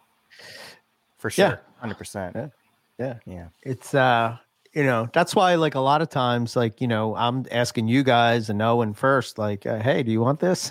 Because it's you're gonna breed it or whatever, and then I feel good that the animal is going to a good home, and not having to worry about it. Because I don't know, I kind of feel, and that's another thing. I kind of feel like, when you get an animal, to me, it's like you're keeping it for its life. So make sure that you're making a good decision. And it's hard for me to sort of break that, I guess. I mean, sometimes you have to. I get it, but like, especially with me with carpets, it's kind of like, oh well, I just, other people will come in and look at something and go like, yeah, okay, yeah.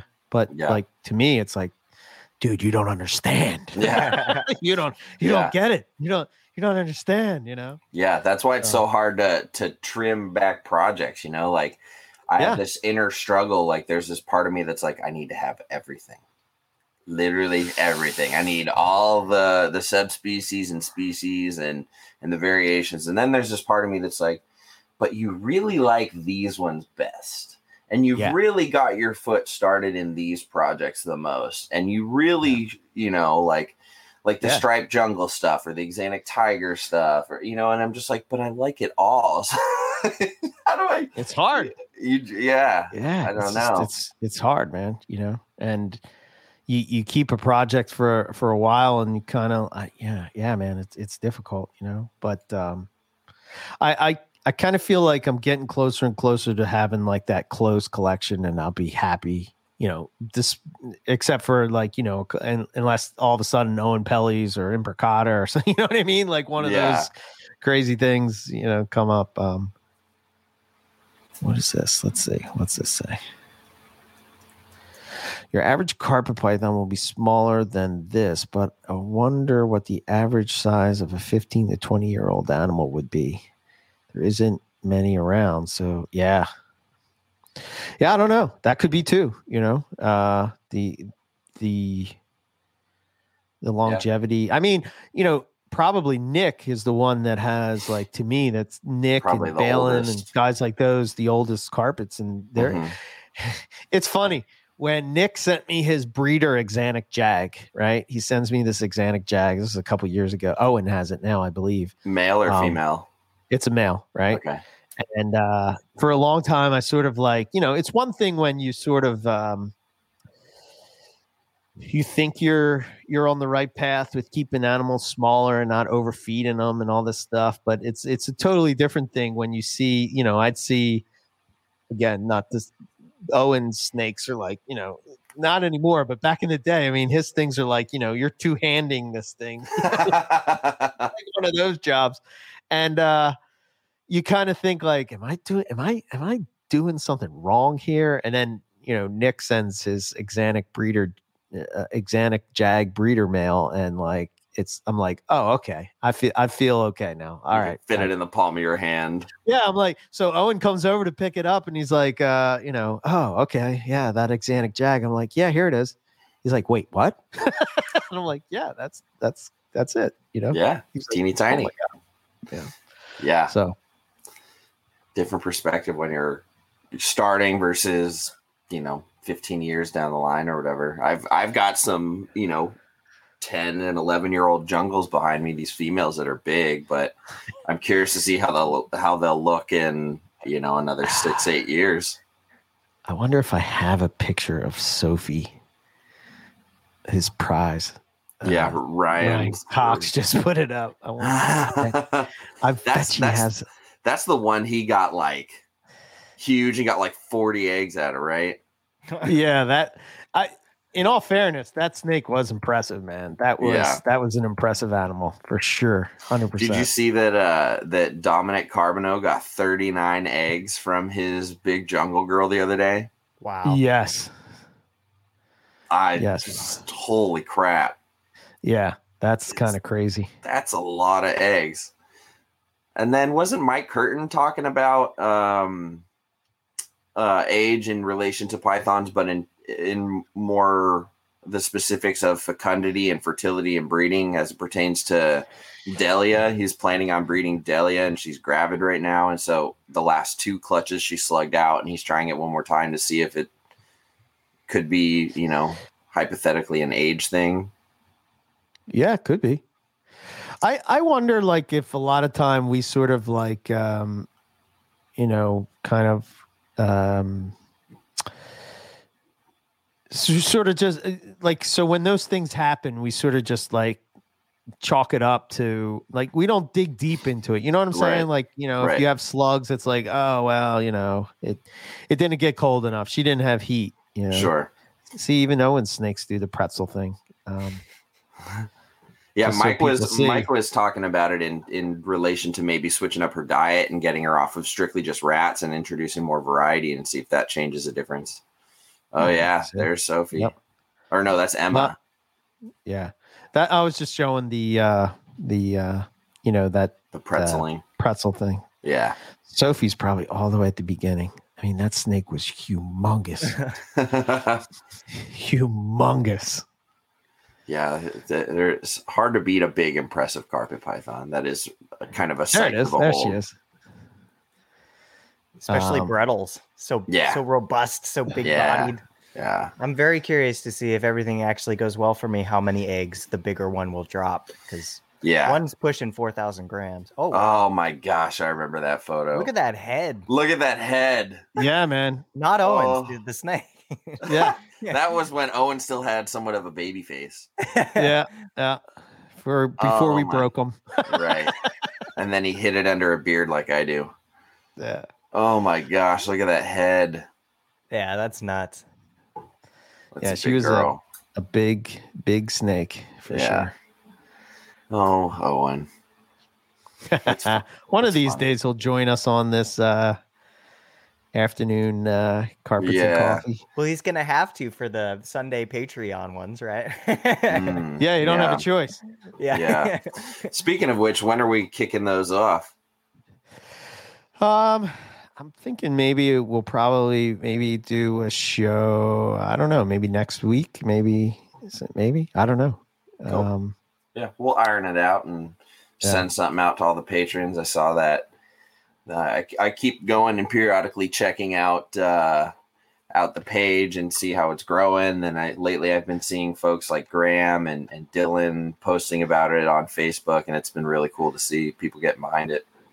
Yeah.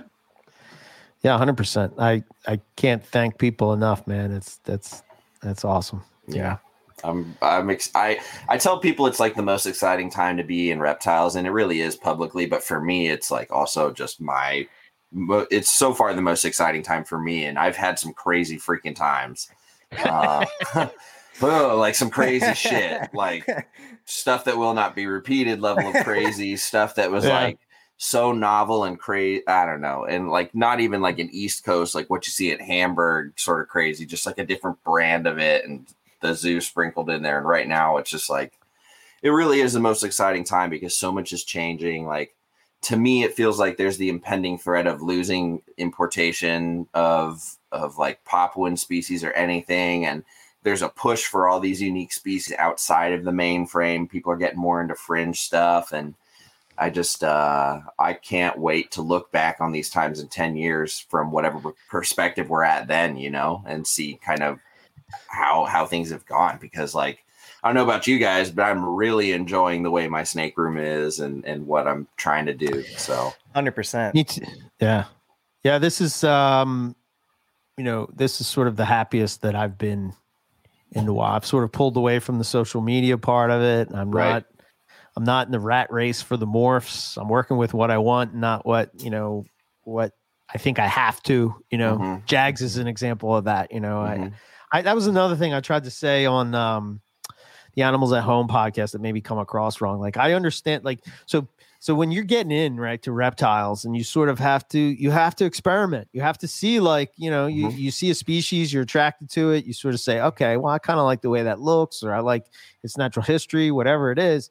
And you sort of start to work with it, and then you realize it's not for you. You move on from that project, and then you try to find what it is. Or some people, like what I did is you just go and buy a whole bunch of stuff, which is probably not the most responsible way to do it, but you just buy a whole bunch of stuff, and you're like, I like this, I don't like that, I like this, I don't like that. And then, now all of a sudden you sort of find what you're doing. But I think sometimes everybody's sort of influenced by the social aspect of it. And you sort of have to feel like I have to keep X in order to talk to whoever, and it's like, that's not true. I don't keep short tails, yet one of my closest friends is Matt Minatola, like he doesn't keep carpets, and yet somehow we still have stuff to talk about. It's you sort of have to find what that is that makes you happy and makes you want to go into the snake room and makes you want to, get excited about, working with whatever it is.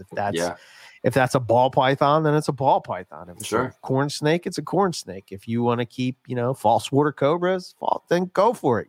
Do what, it's sort of like, I used to tell this to Owen all the time. He would say like, oh, I really like these, but he felt that like, because we're doing Morelia Python Radio, that he can't have, goofy colubrid, whatever, and I'm like, dude, there's no, you didn't sign a contract that says that you cannot own any other species. Yeah. I didn't. Yeah. Damn you. Yeah. Everybody goes on this like journey, this like path through like different stages, and you spend different times in these different stages, and it means different things to different people. And I don't know. Yeah.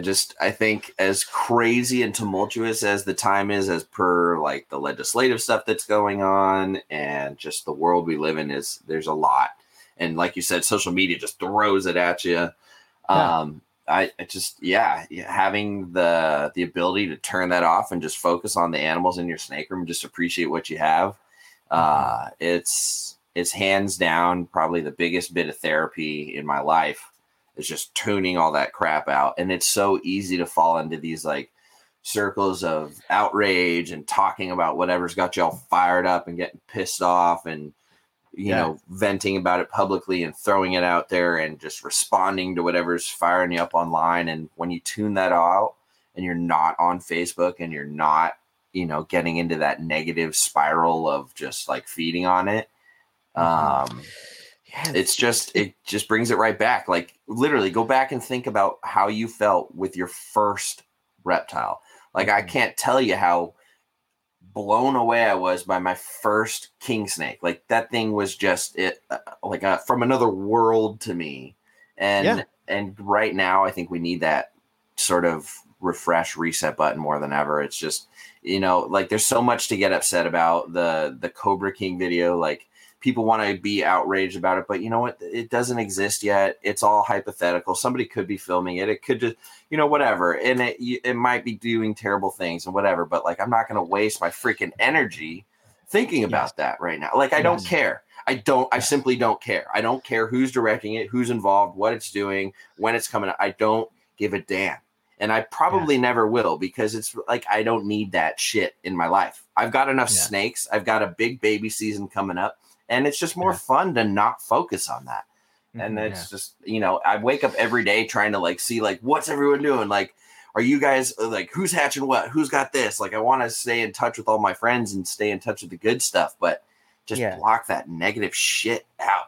It's awful. I mean, exactly. All that does is add fuel to the fire, like for the collective rage and your own rage. And that's just not good in any sense. That does nothing of benefit to you or anybody else, like we've talked about, amongst ourselves. Like, I feel like the best way to combat a lot of that stuff is to just, put on the blinder, like you're not worthy of my attention, and I'm just going to pretend you're not there. It's sort of like, it's this idea that you want to talk about it because you want to make sure that people understand like if you disagree with something, you want to put your point out there, and like you want to make sure that there's another side that people can see. But like, to me, I don't know, like and hands up, guilty. I in the past in NPR we've done this as well. I mean, it's to me, it's like it's easier to talk about that on a podcast because it just makes for instant content. And let's face it, human beings are drawn to drama. You're driving down the road, you see an accident, you're looking over and you want to watch and pay attention to what's going on. It's just how we're wired. And it's more difficult to go and research the animal. But I promise, if you go and start researching these species and do it yourself, I'm not saying that you can't, if you have a question or something like that, that you can't contact somebody, or if something interesting comes up, share that with people, and they might, you can bounce ideas off of them. And rather than focus on what Joe Schmo or, is doing with what, you know what I mean? I don't know. I just, to me, it just seems, are you going to change that person's mind? And no. I don't know. The culture today is negative enough, Yeah. We don't need to split it anymore. I don't know. Yeah, you just got to focus on what you can control. And quite frankly, you might think that you have a fantastically worded argument or side to a story, and that if you say it, they're going to believe you. But at the end of the day, they probably don't care. You can't change their minds. If they don't want to change them, it doesn't matter. So all you're doing is just yelling at a wall. Might as well just spend that energy, cleaning your snakes or adding new lights or putting brackets on the lights because the snakes wreck them. And so now you've got more work to do. Yeah. Or, whatever it is, there's always stuff to do. You just don't have to focus on that part of it. If you really want to die on your hill and you really feel like there's a chance that you can talk to people and change minds, don't do it through text on Facebook. Get on the phone. Call them. Yeah. Everything gets lost through text communication. Tone gets lost, intent get lost. It's just,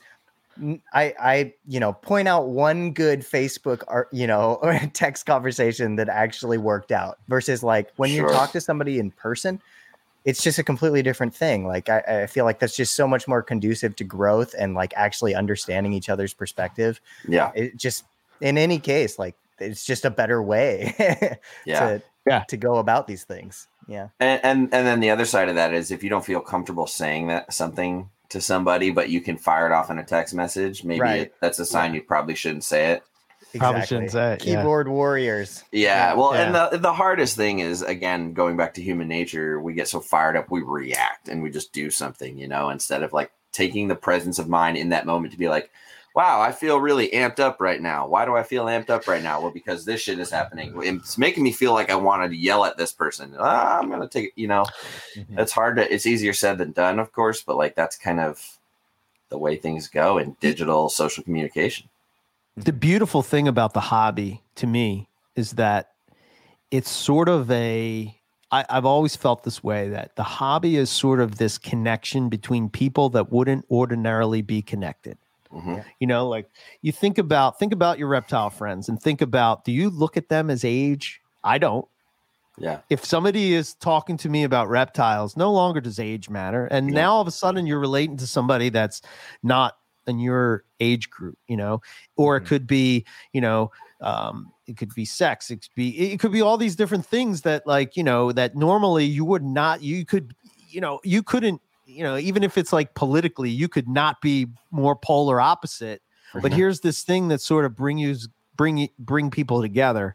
Yep. Sure. And to me, what's the frustrating part is that it seems like the community at whole doesn't see that. And we're sort of trying to separate people more and more. If you keep this way, somehow you're bad. If you keep that way, somehow you're bad. And it's wait a minute. I don't know. Maybe I'm old school. Maybe I'm too naive. But to me, you lead by example, right? You lead by example. You don't try to make somebody do what you do. You kind of do what you like. I think about myself and how I look at things. And if I wanted to learn something, or I didn't know something, or maybe I wanted a different perspective, I'm going to go to, try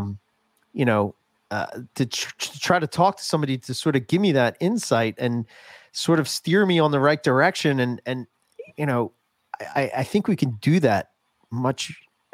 I don't even know if I'm making sense. I think we can just we don't have to agree on everything. And I guess the sticky part is that we're dealing with living animals, right? As opposed to stamps or this or that. So I get why people are super passionate about the idea that, if you're not keeping this, somehow you're a bad keeper, you're neglecting the animals or something like that. But I think what drives me nuts is people talk about species that they've never kept. They've never even seen it.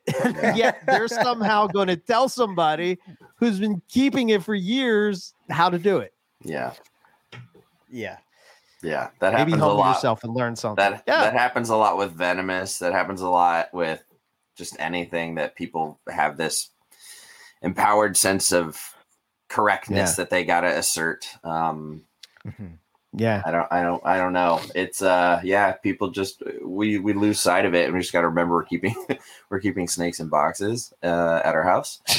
yeah.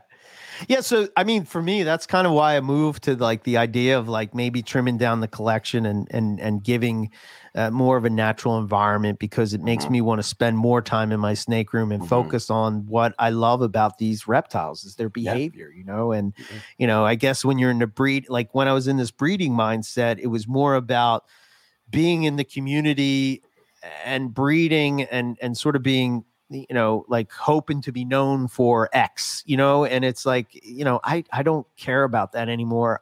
To me, I just want to go in my snake room, watch these animals do what they do, relax, drink a coffee, drink a beer, whatever it would be, you know, have people come over and show them these, you know, look at this awesome animal, you know, and they really appreciate it. I don't know. Yeah. That's sort of where I'm at, you know? Yeah, Absolutely. Yeah. 100%. I miss that. I miss having folks over that aren't in this world and showing them my animals and like watching the light bulb go off, you know. COVID has kind of halted that for the time being, but that's one of my favorite things is to bring in a friend and just be like, oh, you're scared of snakes? Look at this one. Like, you know, and just watch like them become forever changed, you know? And it should be opening back up soon here in California, like end of this month, start of next month. And now we're looking at, you know, big reptile shows coming back to the state. You know, Sacramento is going to have a show this fall, Pomona or Anaheim. So it's coming back. So I think we'll get that back. You know, the other day I had this like craving to just be camping, you know what I mean? Like I was like, I really want to be out in the forest or the woods somewhere with no cell signal, and the whole day to be like, what do I want to do? Well, I want to sleep in, I want to make some breakfast on the skillet under this tree, I want to go pee in a river, I want to go you know, like whatever, I'm gonna drink a beer and not care what time it is, and then I'm gonna go follow this trail and see if I can find any snakes, you know, like absolutely. I want that. I want shows. I want to go to Australia with you guys. Hell yeah. Oh man. That's a sore spot for Riley, because we would be there a year ago. I was thinking about it. I was like, a year ago today, we would have been coming back from Australia, and I was like, son of a bitch, I was so mad. I was like, I'm gonna go like throw some shit. Like we would have been sending pictures, Woma pythons at Shark Bay to Lucas, like, check this out. Put this in your book, and then when you get back, you'll be like, oh, and he passed away from jealousy. He died in his snake room with all of his snakes in hand. Nick, in my early days, Nick told me that this would happen to me, man. Yep. I remember him specifically saying, he's like, one day you're going to say, screw all these morphs and screw all this stuff. And you're just going to want to breed like, you know, pure stuff and no more crosses and no more bullshit. And you're just going to, and I'm like, never, Nick. Never. Damn it. It is so interesting. Yeah. I feel very lucky that I kind of got, not that there's anything wrong with morphs, but I personally just feel lucky that I got to the place where I'm at with my mindset. I feel like a lot quicker with a lot less. You got to skip the bullshit. If that makes sense. Yeah. I don't know. I hope that didn't come out wrong, but you connected with the right people early on to help you avoid some of the common mistakes. Just completely lucky, you know, and I get so much more out of things because of it. Mm-hmm. Yeah. There's, again, there's nothing wrong with morphs. I still love these different varieties and stuff like that. You know, everything is awesome. But, for me, it's kind of like, I think when you see them in the wild, it changes you. It changes your thought process. It changes your mindset. It just changes you. And, to think that it's not going to is silly, and, the more and more that you experience that, the more and more you want to keep experiencing that. And the more and more you sort of question what you're doing and, am I doing right by these animals? Yeah, I'm doing this, I'm doing that, and everything seems good. And could I do it better? Could I make these animals happier in captivity or healthier or whatever, and like I say all the time, it's so hard to nail that down with especially with carpets, because they're just bulletproof, man. Yeah. You know what I mean? They're a hardy species, and it's I'm with you. The more and more time goes on, the more and more I want everything in glass front enclosures with options and space, so I can look at them and see them do their thing. Like I keep having this dream that I go into this room and there's just a wall of progressively bigger and bigger enclosures, and it starts with 2-foot cubes going on to 6x2x3s or whatever, and it's just everything from yearlings to adult Morelia. Yeah. And then there's just the corner of the baby rack, and so literally just babies up to yearlings and hatchling racks, and then everything in glass front. That's the dream, and obviously that would take a lot of time, money, and conversion. But right. I gotta feel like the more we talk about these things, the more we study about their natural history, and the more people are trying to answer these unanswered questions about UVB or perching or just their hardiness, their ability to adapt to novel stimuli, digestion, better scale condition, longevity, all these things. The more we do and question that and learn more about it, the more it makes me want to get on board and have everything as open and as full of options as possible. I'm right there with you. Yeah. Yeah. And it's not something that for some people like myself, who's sort of kept this one way for so long, I can't just turn it on a dime. Sure. And there's a lot of financial investment involved in that. Yeah. But let me ask you guys this question. Do you think that we should do better as, the more, I don't know what the word would be, more experienced people? I'm just talking about carpet pythons, and trying to steer them in a direction to sort of listen, if you're going to have one snake, take care of it like this. Mm-hmm. You know what I'm saying? I think I'm trying to figure out a way to sort of incorporate that into things. Maybe it's an episode, maybe it's something on the website, maybe whatever, but sort of putting whatever knowledge that you've gained about these animals over the years and sort of putting it out there that person that wants to keep 1 or 2 snakes can have this really nice setup and really enjoy the animal for what it is. And I think a lot of time, I don't know, I think about the question, okay, I want to keep a carpet python. What do I keep it in? And what's the standard? Oh, you can keep it in a 4x2x2, and you know what I mean? And make sure it has a shelf and give it a hide. And but maybe we could do better to sort of elaborate more on that, and sort of maybe steer people that want to do it. I don't know. It just seems like, I think it was Ben Frame that posted up. Did you see that picture of those cages that he built with the ferns in it? And it's, you know what I mean? Dude, you're telling me that if you wouldn't love to just sit down there and chill out and watch those snakes in that, you know what I mean? Well, I think it goes back to what you were saying earlier about just kind of leading by example, right? Because in that case, with that person contacting you about wanting their pet carpet, their first carpet, it really depends more on them and whether, what they want to do. So I feel like I would say, this is how I keep mine, maybe send a picture of something like this and explain what I love about that. But if their intention is already to not do that, then it would just be falling on deaf ears. But at least I showed what I'm doing and why I do it, and then if that resonates with them, and, maybe it won't until years later, but I feel like that would be the best way to go about it. Right. I don't know. Yeah. Yeah, I talk to new keepers all the time in the shop, regardless of species, about how to keep these things. And there's the breeder approach, which is the cover your basics and be space efficient.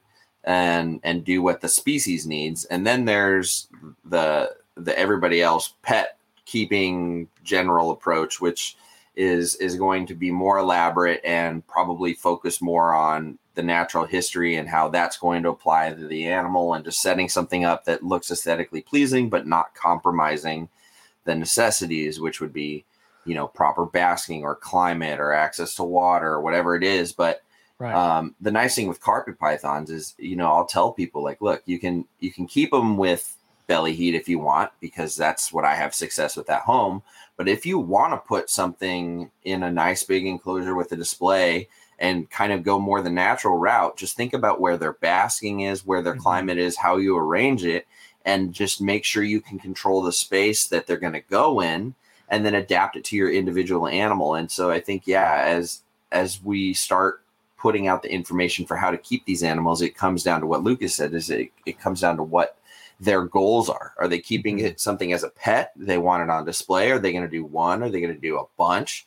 And then just rolling with the available technology and space and financial and things like that. But yeah, I mean, there's no reason why somebody couldn't take a breeder bred animal and set it up and raise it up as a pet in a display, or vice versa. It's just, you got to know the natural history of the animal and how you can tinker your husbandry skills accordingly. Yeah, I kind of feel like, you know, after talking to Mike, you know, with his Zoopoxy stuff, dude, that stuff is incredible, by the way, man. Holy shit. I went on to that Facebook page. They have, they have like these tree trunks that look like tree trunks. And you're like, holy shit. Like, I can't, you know. You can make some crazy stuff. So it's almost like, I feel like, to me, like, the snakes are something that I love, but doing an enclosure like that is almost like the hobby part of it for me. You know, it kind of ticks my creative box. It kind of like, you know, like, I feel like, not necessarily playing in a band, I don't get to create music the same way I did back, you know, when I was in a band. So like, I'm not having that outlet to sort of do that. You know, I don't have, you know, doing a podcast. Yeah. It's kind of like, you know, editing it and, you know, sort of doing that is kind of like, you know, but like, to create an enclosure that's a piece of art. It's pretty fun. Know, and I'm not even talking about bioactive. That's just, I'm not even going down that route. You know, I'm talking about, making a background that looks like the outback, and making you know, these trees and branches and hides and water bowls and or water bowls. That kind of, you know, to me, that ticks that box for me of it, you know. And the other thing, if I'm being honest, that sort of like made me take a step back and look at this was my dad and my sister. You know, they're coming into the hobby. They don't know anything from anything. They just know like what, you know, my sister knows absolutely not. She's green as can be, but my dad, you know, he has experience in this stuff, and like, just watching what they did without going to, like, my dad he doesn't even have Facebook. He doesn't even have an account, like none of it. So he has no idea about, you know, any of this stuff. And like, to look at his dart frog enclosure and say like, Dad, how did you know to do that? And he's like, well, I just looked where they're from, and I kind of looked at, and he's already, to his advantage, he sort of has a green thumb when it comes to plants and stuff like that. So he has that advantage. But I don't know, man. It's just sort of made me take a step back. And he's like, you know, I remember saying to him, we're sitting there drinking a beer, and he's like, I never understood why you kept your snakes in those drawers. You know, you can't see them. Like, why do you keep snakes if you can't see them? And I'm like, touche, Dad. Good question. Yeah. I think the first time I ever made like a custom foam background with texture and everything, I was like, oh shit, this is fun. And then, you know, putting lights in cages, I'm like, oh shit, I can see things. This is sweet. And now, you know, you just kind of hit these little things and you realize like, damn, you're right. I kind of would prefer to see them. But at the same time, I don't want to get rid of any in order to arrange the space to see them, because I have them because I like them. Right. Yes. That's sort of the struggle, you know. I need more space. That's where it becomes the gradual transition, you know.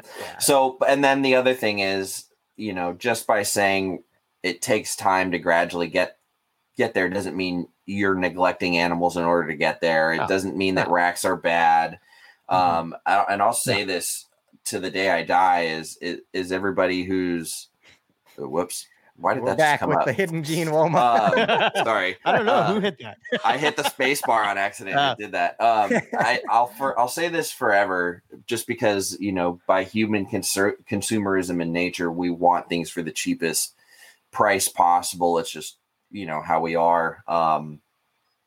If you want animals to stay available and affordable, a certain percentage of the population needs to be able to breed and in a certain price point, cost, overhead, quantity, whatever, all these variables. Racks are essential for cost-effective space allocation for breeding, which is going to directly translate into the cost of your corn snake or carpet python or anaconda or whatever. It all plays a role. So, I really hope the hobby as a whole moves away from criticizing racks or bashing them and just sees them as a tool in certain scenarios, certain approaches, and that it's just not, it's not a negative thing. It's an essential part of it, Maybe I'm exposed to different people. Maybe I choose to not get into the debate anymore about the racks versus cages type of thing. And like the people that I sort of talked to about this, and, even Dylan sort of brought it up on the Animals at Home podcast, he's sort of saying, do you think that there's a way that you can make a rack,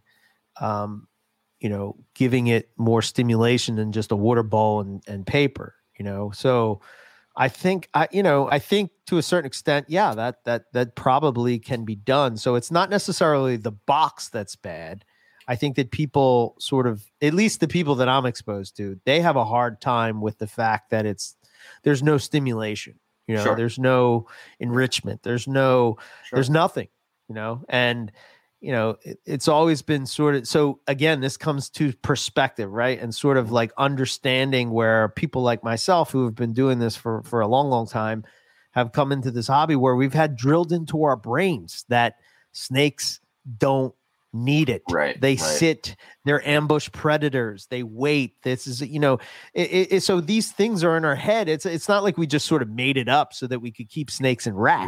Right. It's not like it went that route. It's sort of like, this is sort of what was known at the time. Maybe, now that, technology becomes more and more advanced, it sort of, these things can sort of happen a lot easier where you can provide UV and these things, you know what I mean? So I don't know. It's just one of those things that's sort of, I remember having conversations with people about that. Like why, so snakes don't need UV. Like why do you think that lizards do and snakes don't? And they're like, they just don't, and it's sort of like, oh, okay, well, you know better than I do. So I'm just going to roll with that. Whereas maybe younger people are like, no, you're full of shit. I'm not listening. I'm not believing that. That answer doesn't work for me. With my brain for all those kinds of statements, now I just hear Zach saying 2,600 different species. You can't generalize, or whatever. Yeah. That's another thing. Yeah. 100%. They're not all the same. A snake is not a snake is not a snake. Yeah. I mean, I definitely would love to shift to giving snakes more options. Like for example, one of the first things I'm going to do when that stimulus check comes in, other than put new tires on my car, is I'm going to go get a bunch of those specialty enclosure design perches that like you can pop 100%. A hole right into the side of the tub, or it's a magnet and it's got those little, just like you can just string up like a straw or whatever plastic things that tie it on. I want to buy a crap ton of those because I would love to use those in every baby tub, every grow up tub, everything like that. And then, what I was thinking about with my lights over here is these animals are going to it because they're checking it out and it's novel and it's warm.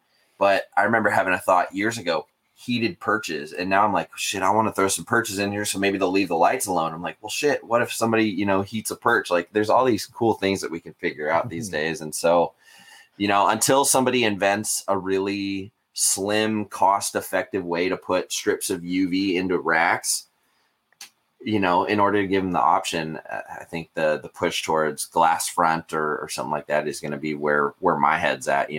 That's just me. I love seeing them use stuff, burrow around stuff, use beddings, like crawl on things. I don't know. It's just interesting. And I'm definitely shifting that way.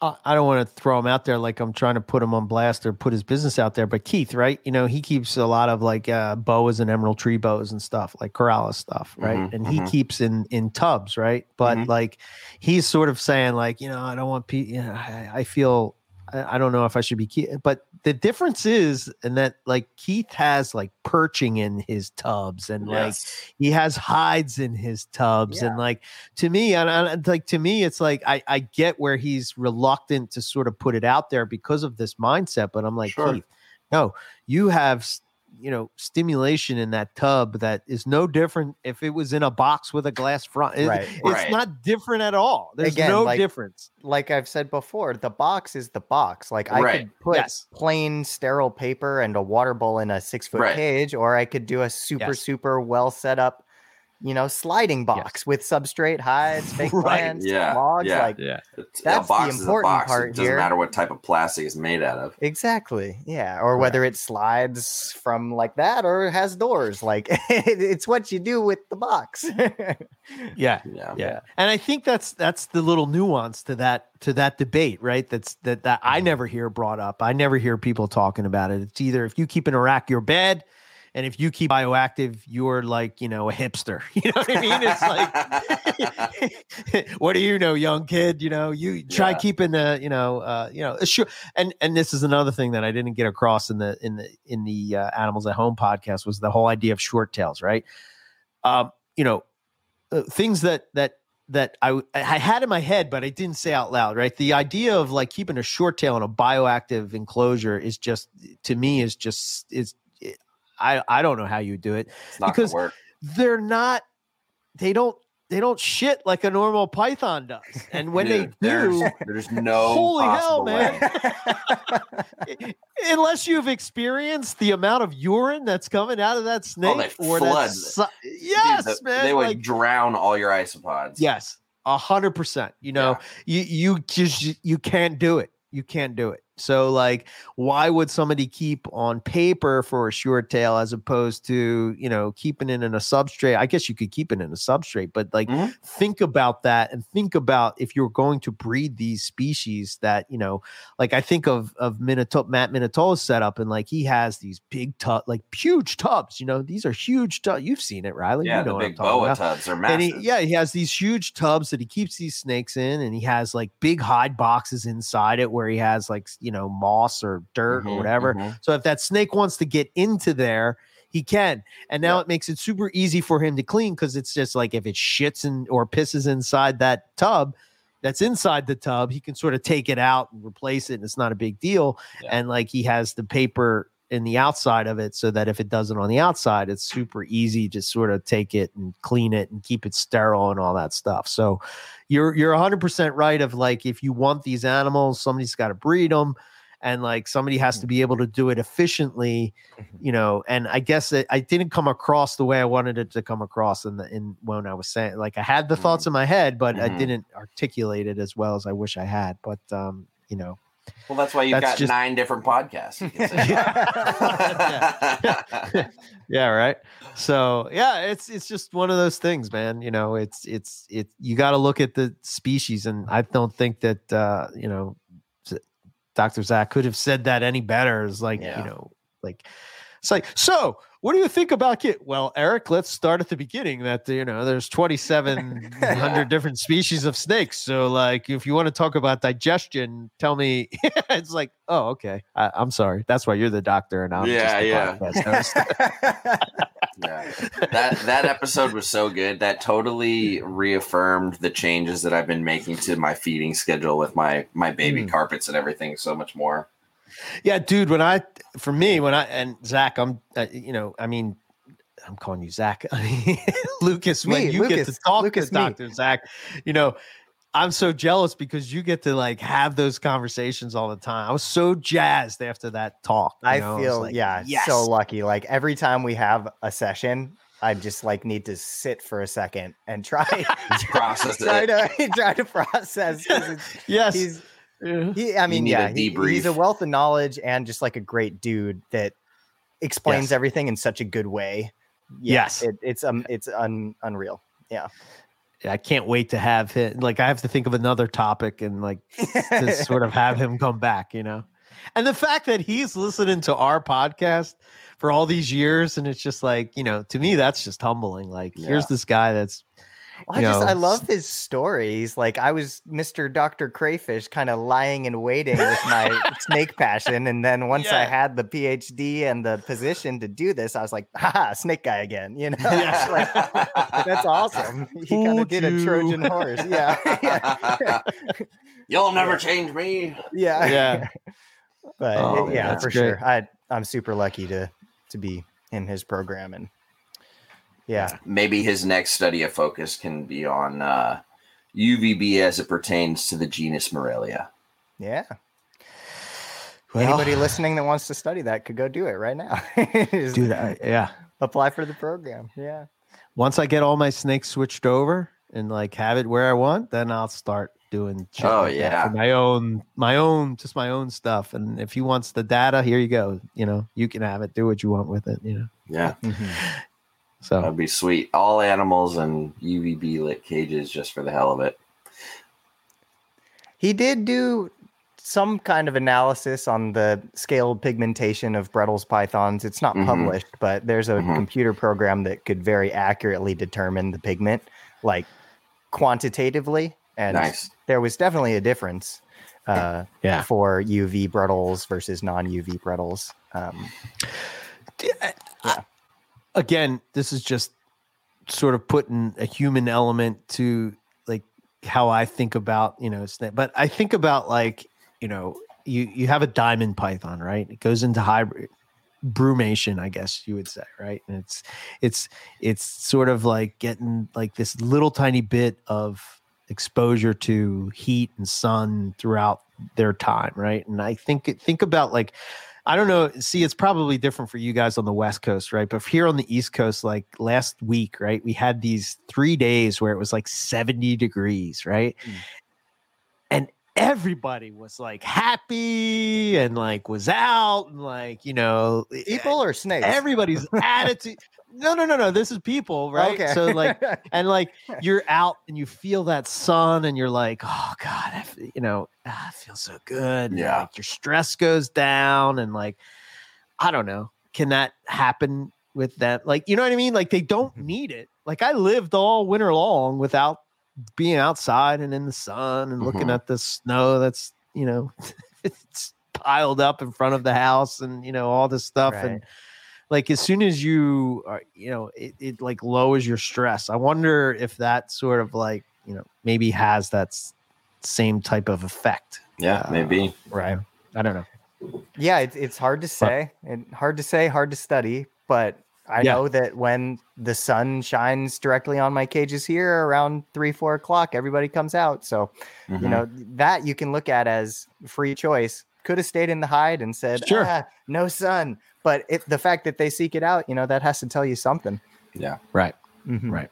So, yeah, I can't wait to set up cages for the Apodora when they're growing up and bigger, and setting up UV and separate basking and setting them up on different timers to kind of observe their behavior and watch how it affects their coloration and seasonal behavior changes. That's what I really want to see. Yeah. Can you imagine having like, for lack of trying to think of a different image, but everybody sort of has that idea of Barczyk's anaconda setup, that big, huge cage with the water feature and all that. But like, not putting an anaconda in there. Not that there's anything wrong with anacondas, but can you imagine having something like that and being able to have like Apodora in there and you know what I mean? Like imagine what you could observe that what you could unlock from that species that nobody's going over there anytime soon to study them in the wild, but imagine being able to. Yeah, it would be so cool too if you were in the right climate to do an indoor-outdoor with just an open connection where you could see when the snake chooses to be indoors versus outdoors. Like people probably do that in Florida or Australia or whatever. Costa Rica. That would be so cool. Yeah. Well, I think Quetzal Dwyer does that with the Bowens, right? To where they can go in and out. Yep. Yeah. 100%. Yep. That's awesome. I would love to be able to devote that much space and energy to just one pair of Apodora and really just figure it out. Maybe 2 pairs.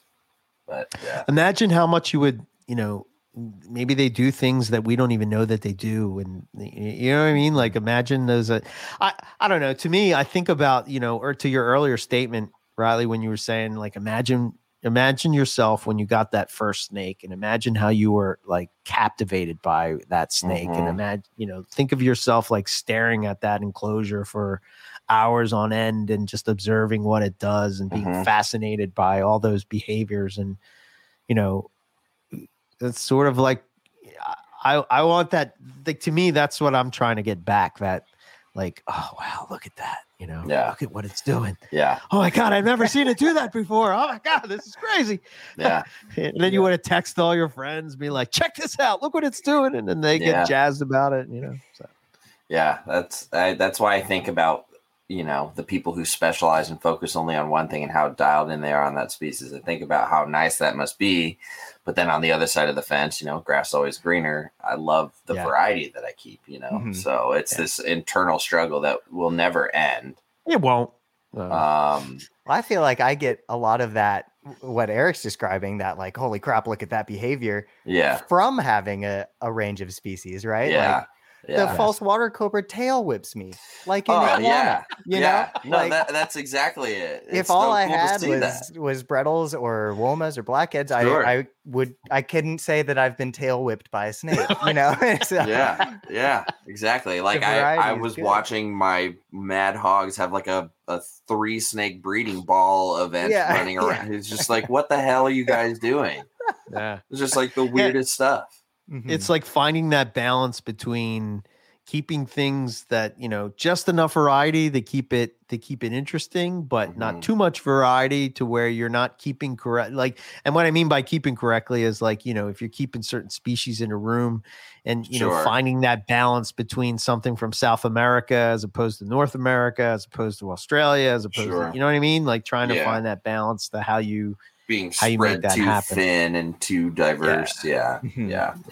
It's easier said than done. That's the other benefit to having friends in the community, because then you can live vicariously through them. Yeah. Yeah.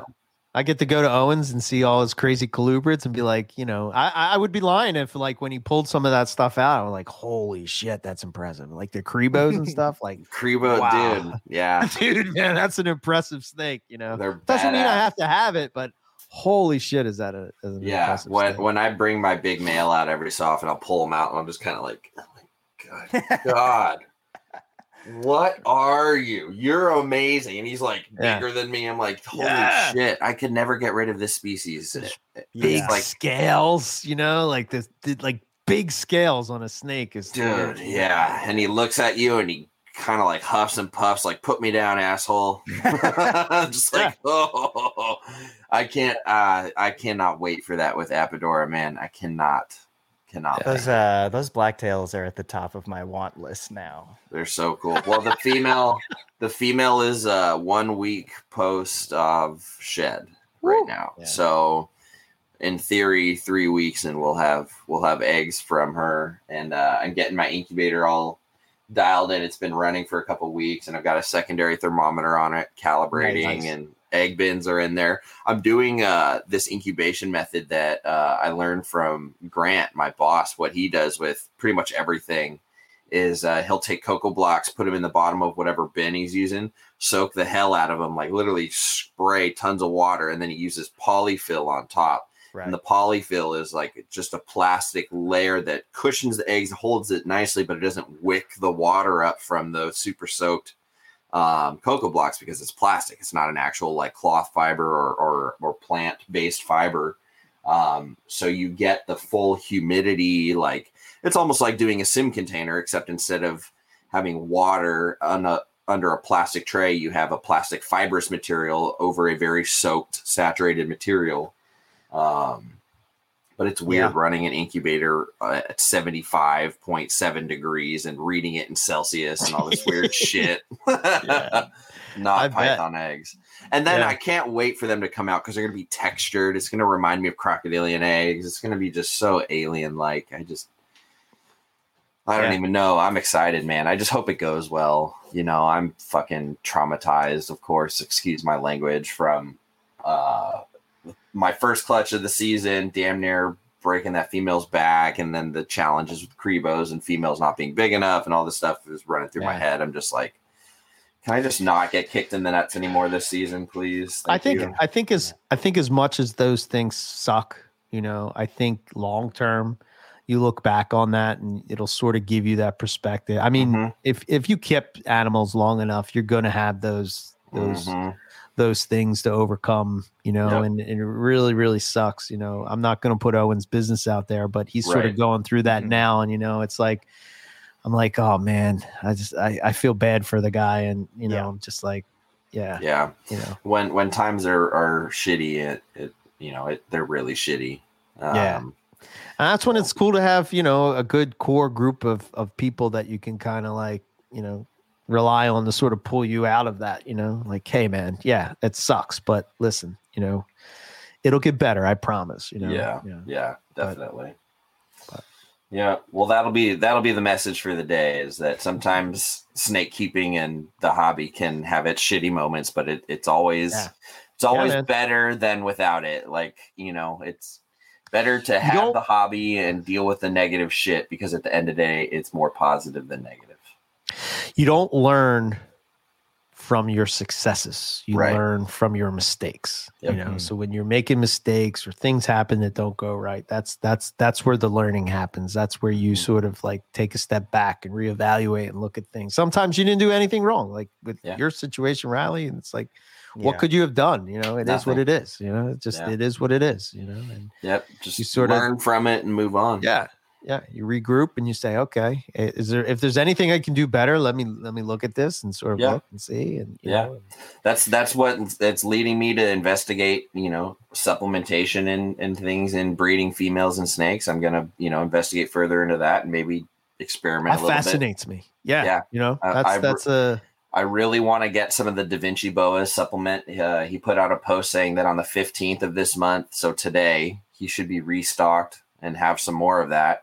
I would like to try some of his supplements and get into some sort of regimen of incorporating it into my adults' diet. Yeah, that's awesome. Zach Baez, he used to give his females. I have to look it up. I have what it is, but it's basically like it sort of would get your gut biome going again and sort of re-supplements that. And it's a supplement that he used to use. And, he used to drip a couple drops in the female's water after she would lay a clutch of eggs and like sort of get that going again, because like she hasn't eaten. Probiotic kind of thing. Basically. Yeah. And like sort of saying like, okay, this female's sort of not eating for X amount and, like trying to get get her back. And does it help? I don't know. But it sure is interesting, and it sure is.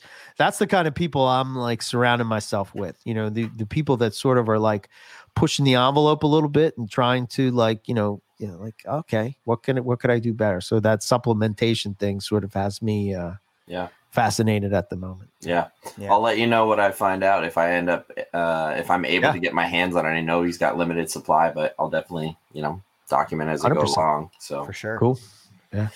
All right. Well, we're a little past 2 hours. I don't know if you guys had anything else you wanted to throw out there, or if we just want to close her up.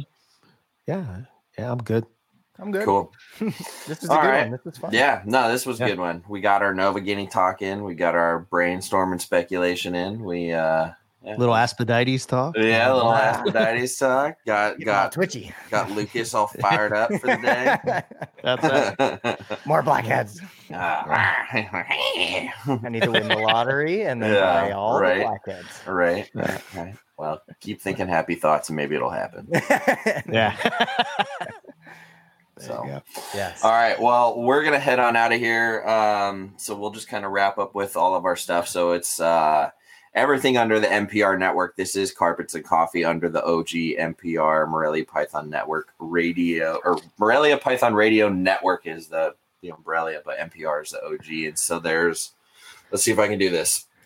We've got NPR, Carpets and Coffee, Student of the Serpent, Carpet Cliff Notes, Field Herping Podcast, Humans of Herpetoculture, Colubrid Corner. There's going to be another What's the Monitor podcast coming soon.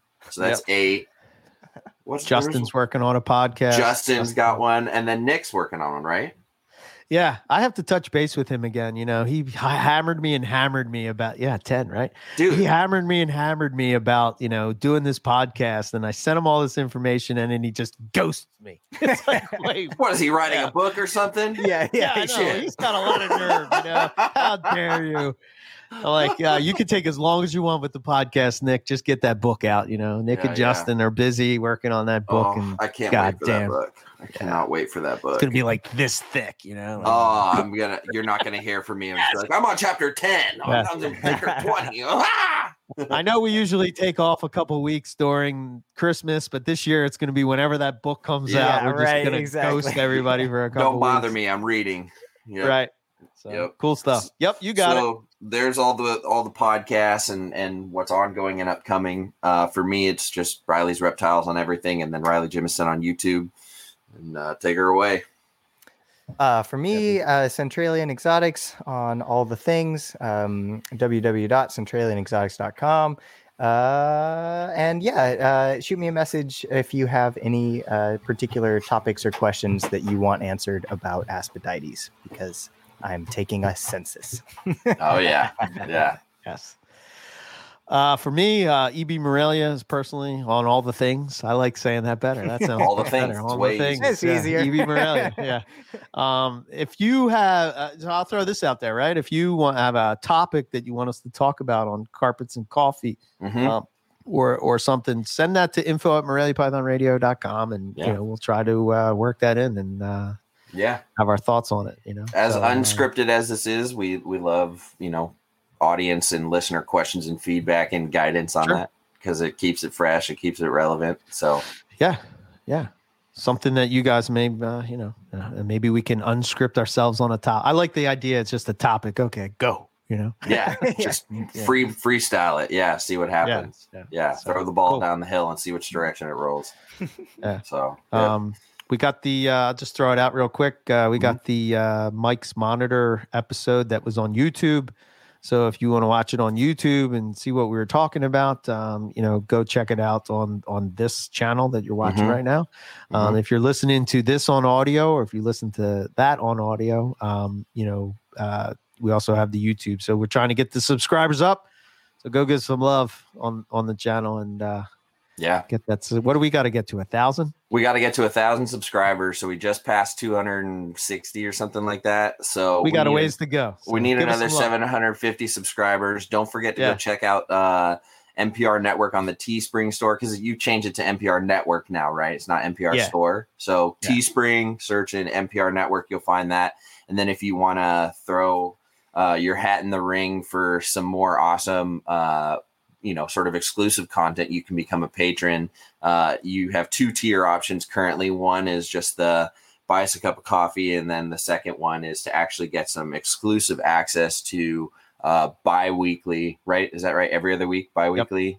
Yep. Sunday exclusive chats just for patrons. So we're going to be launching that soon for that second tier. So you can really show your support for what Eric and Owen have built here and get something out of it. So and that'll do it for us. That kind of wraps it all up. That was a mouthful, and I think we did it. Nailed it. Yes. Woohoo! Very good. One of these days we'll tape like a pre-recorded outro when we're super lazy and dialed in. So we'll get there. We're getting there. Anyways, for now it's fun freestyling it. So absolutely. Cool. All right, guys. Good chatting with y'all. I'm gonna go get some food, and I got a bunch of snakes to clean. Right on. All righty. All right. All right. Have a good one, guys. Bye. See ya.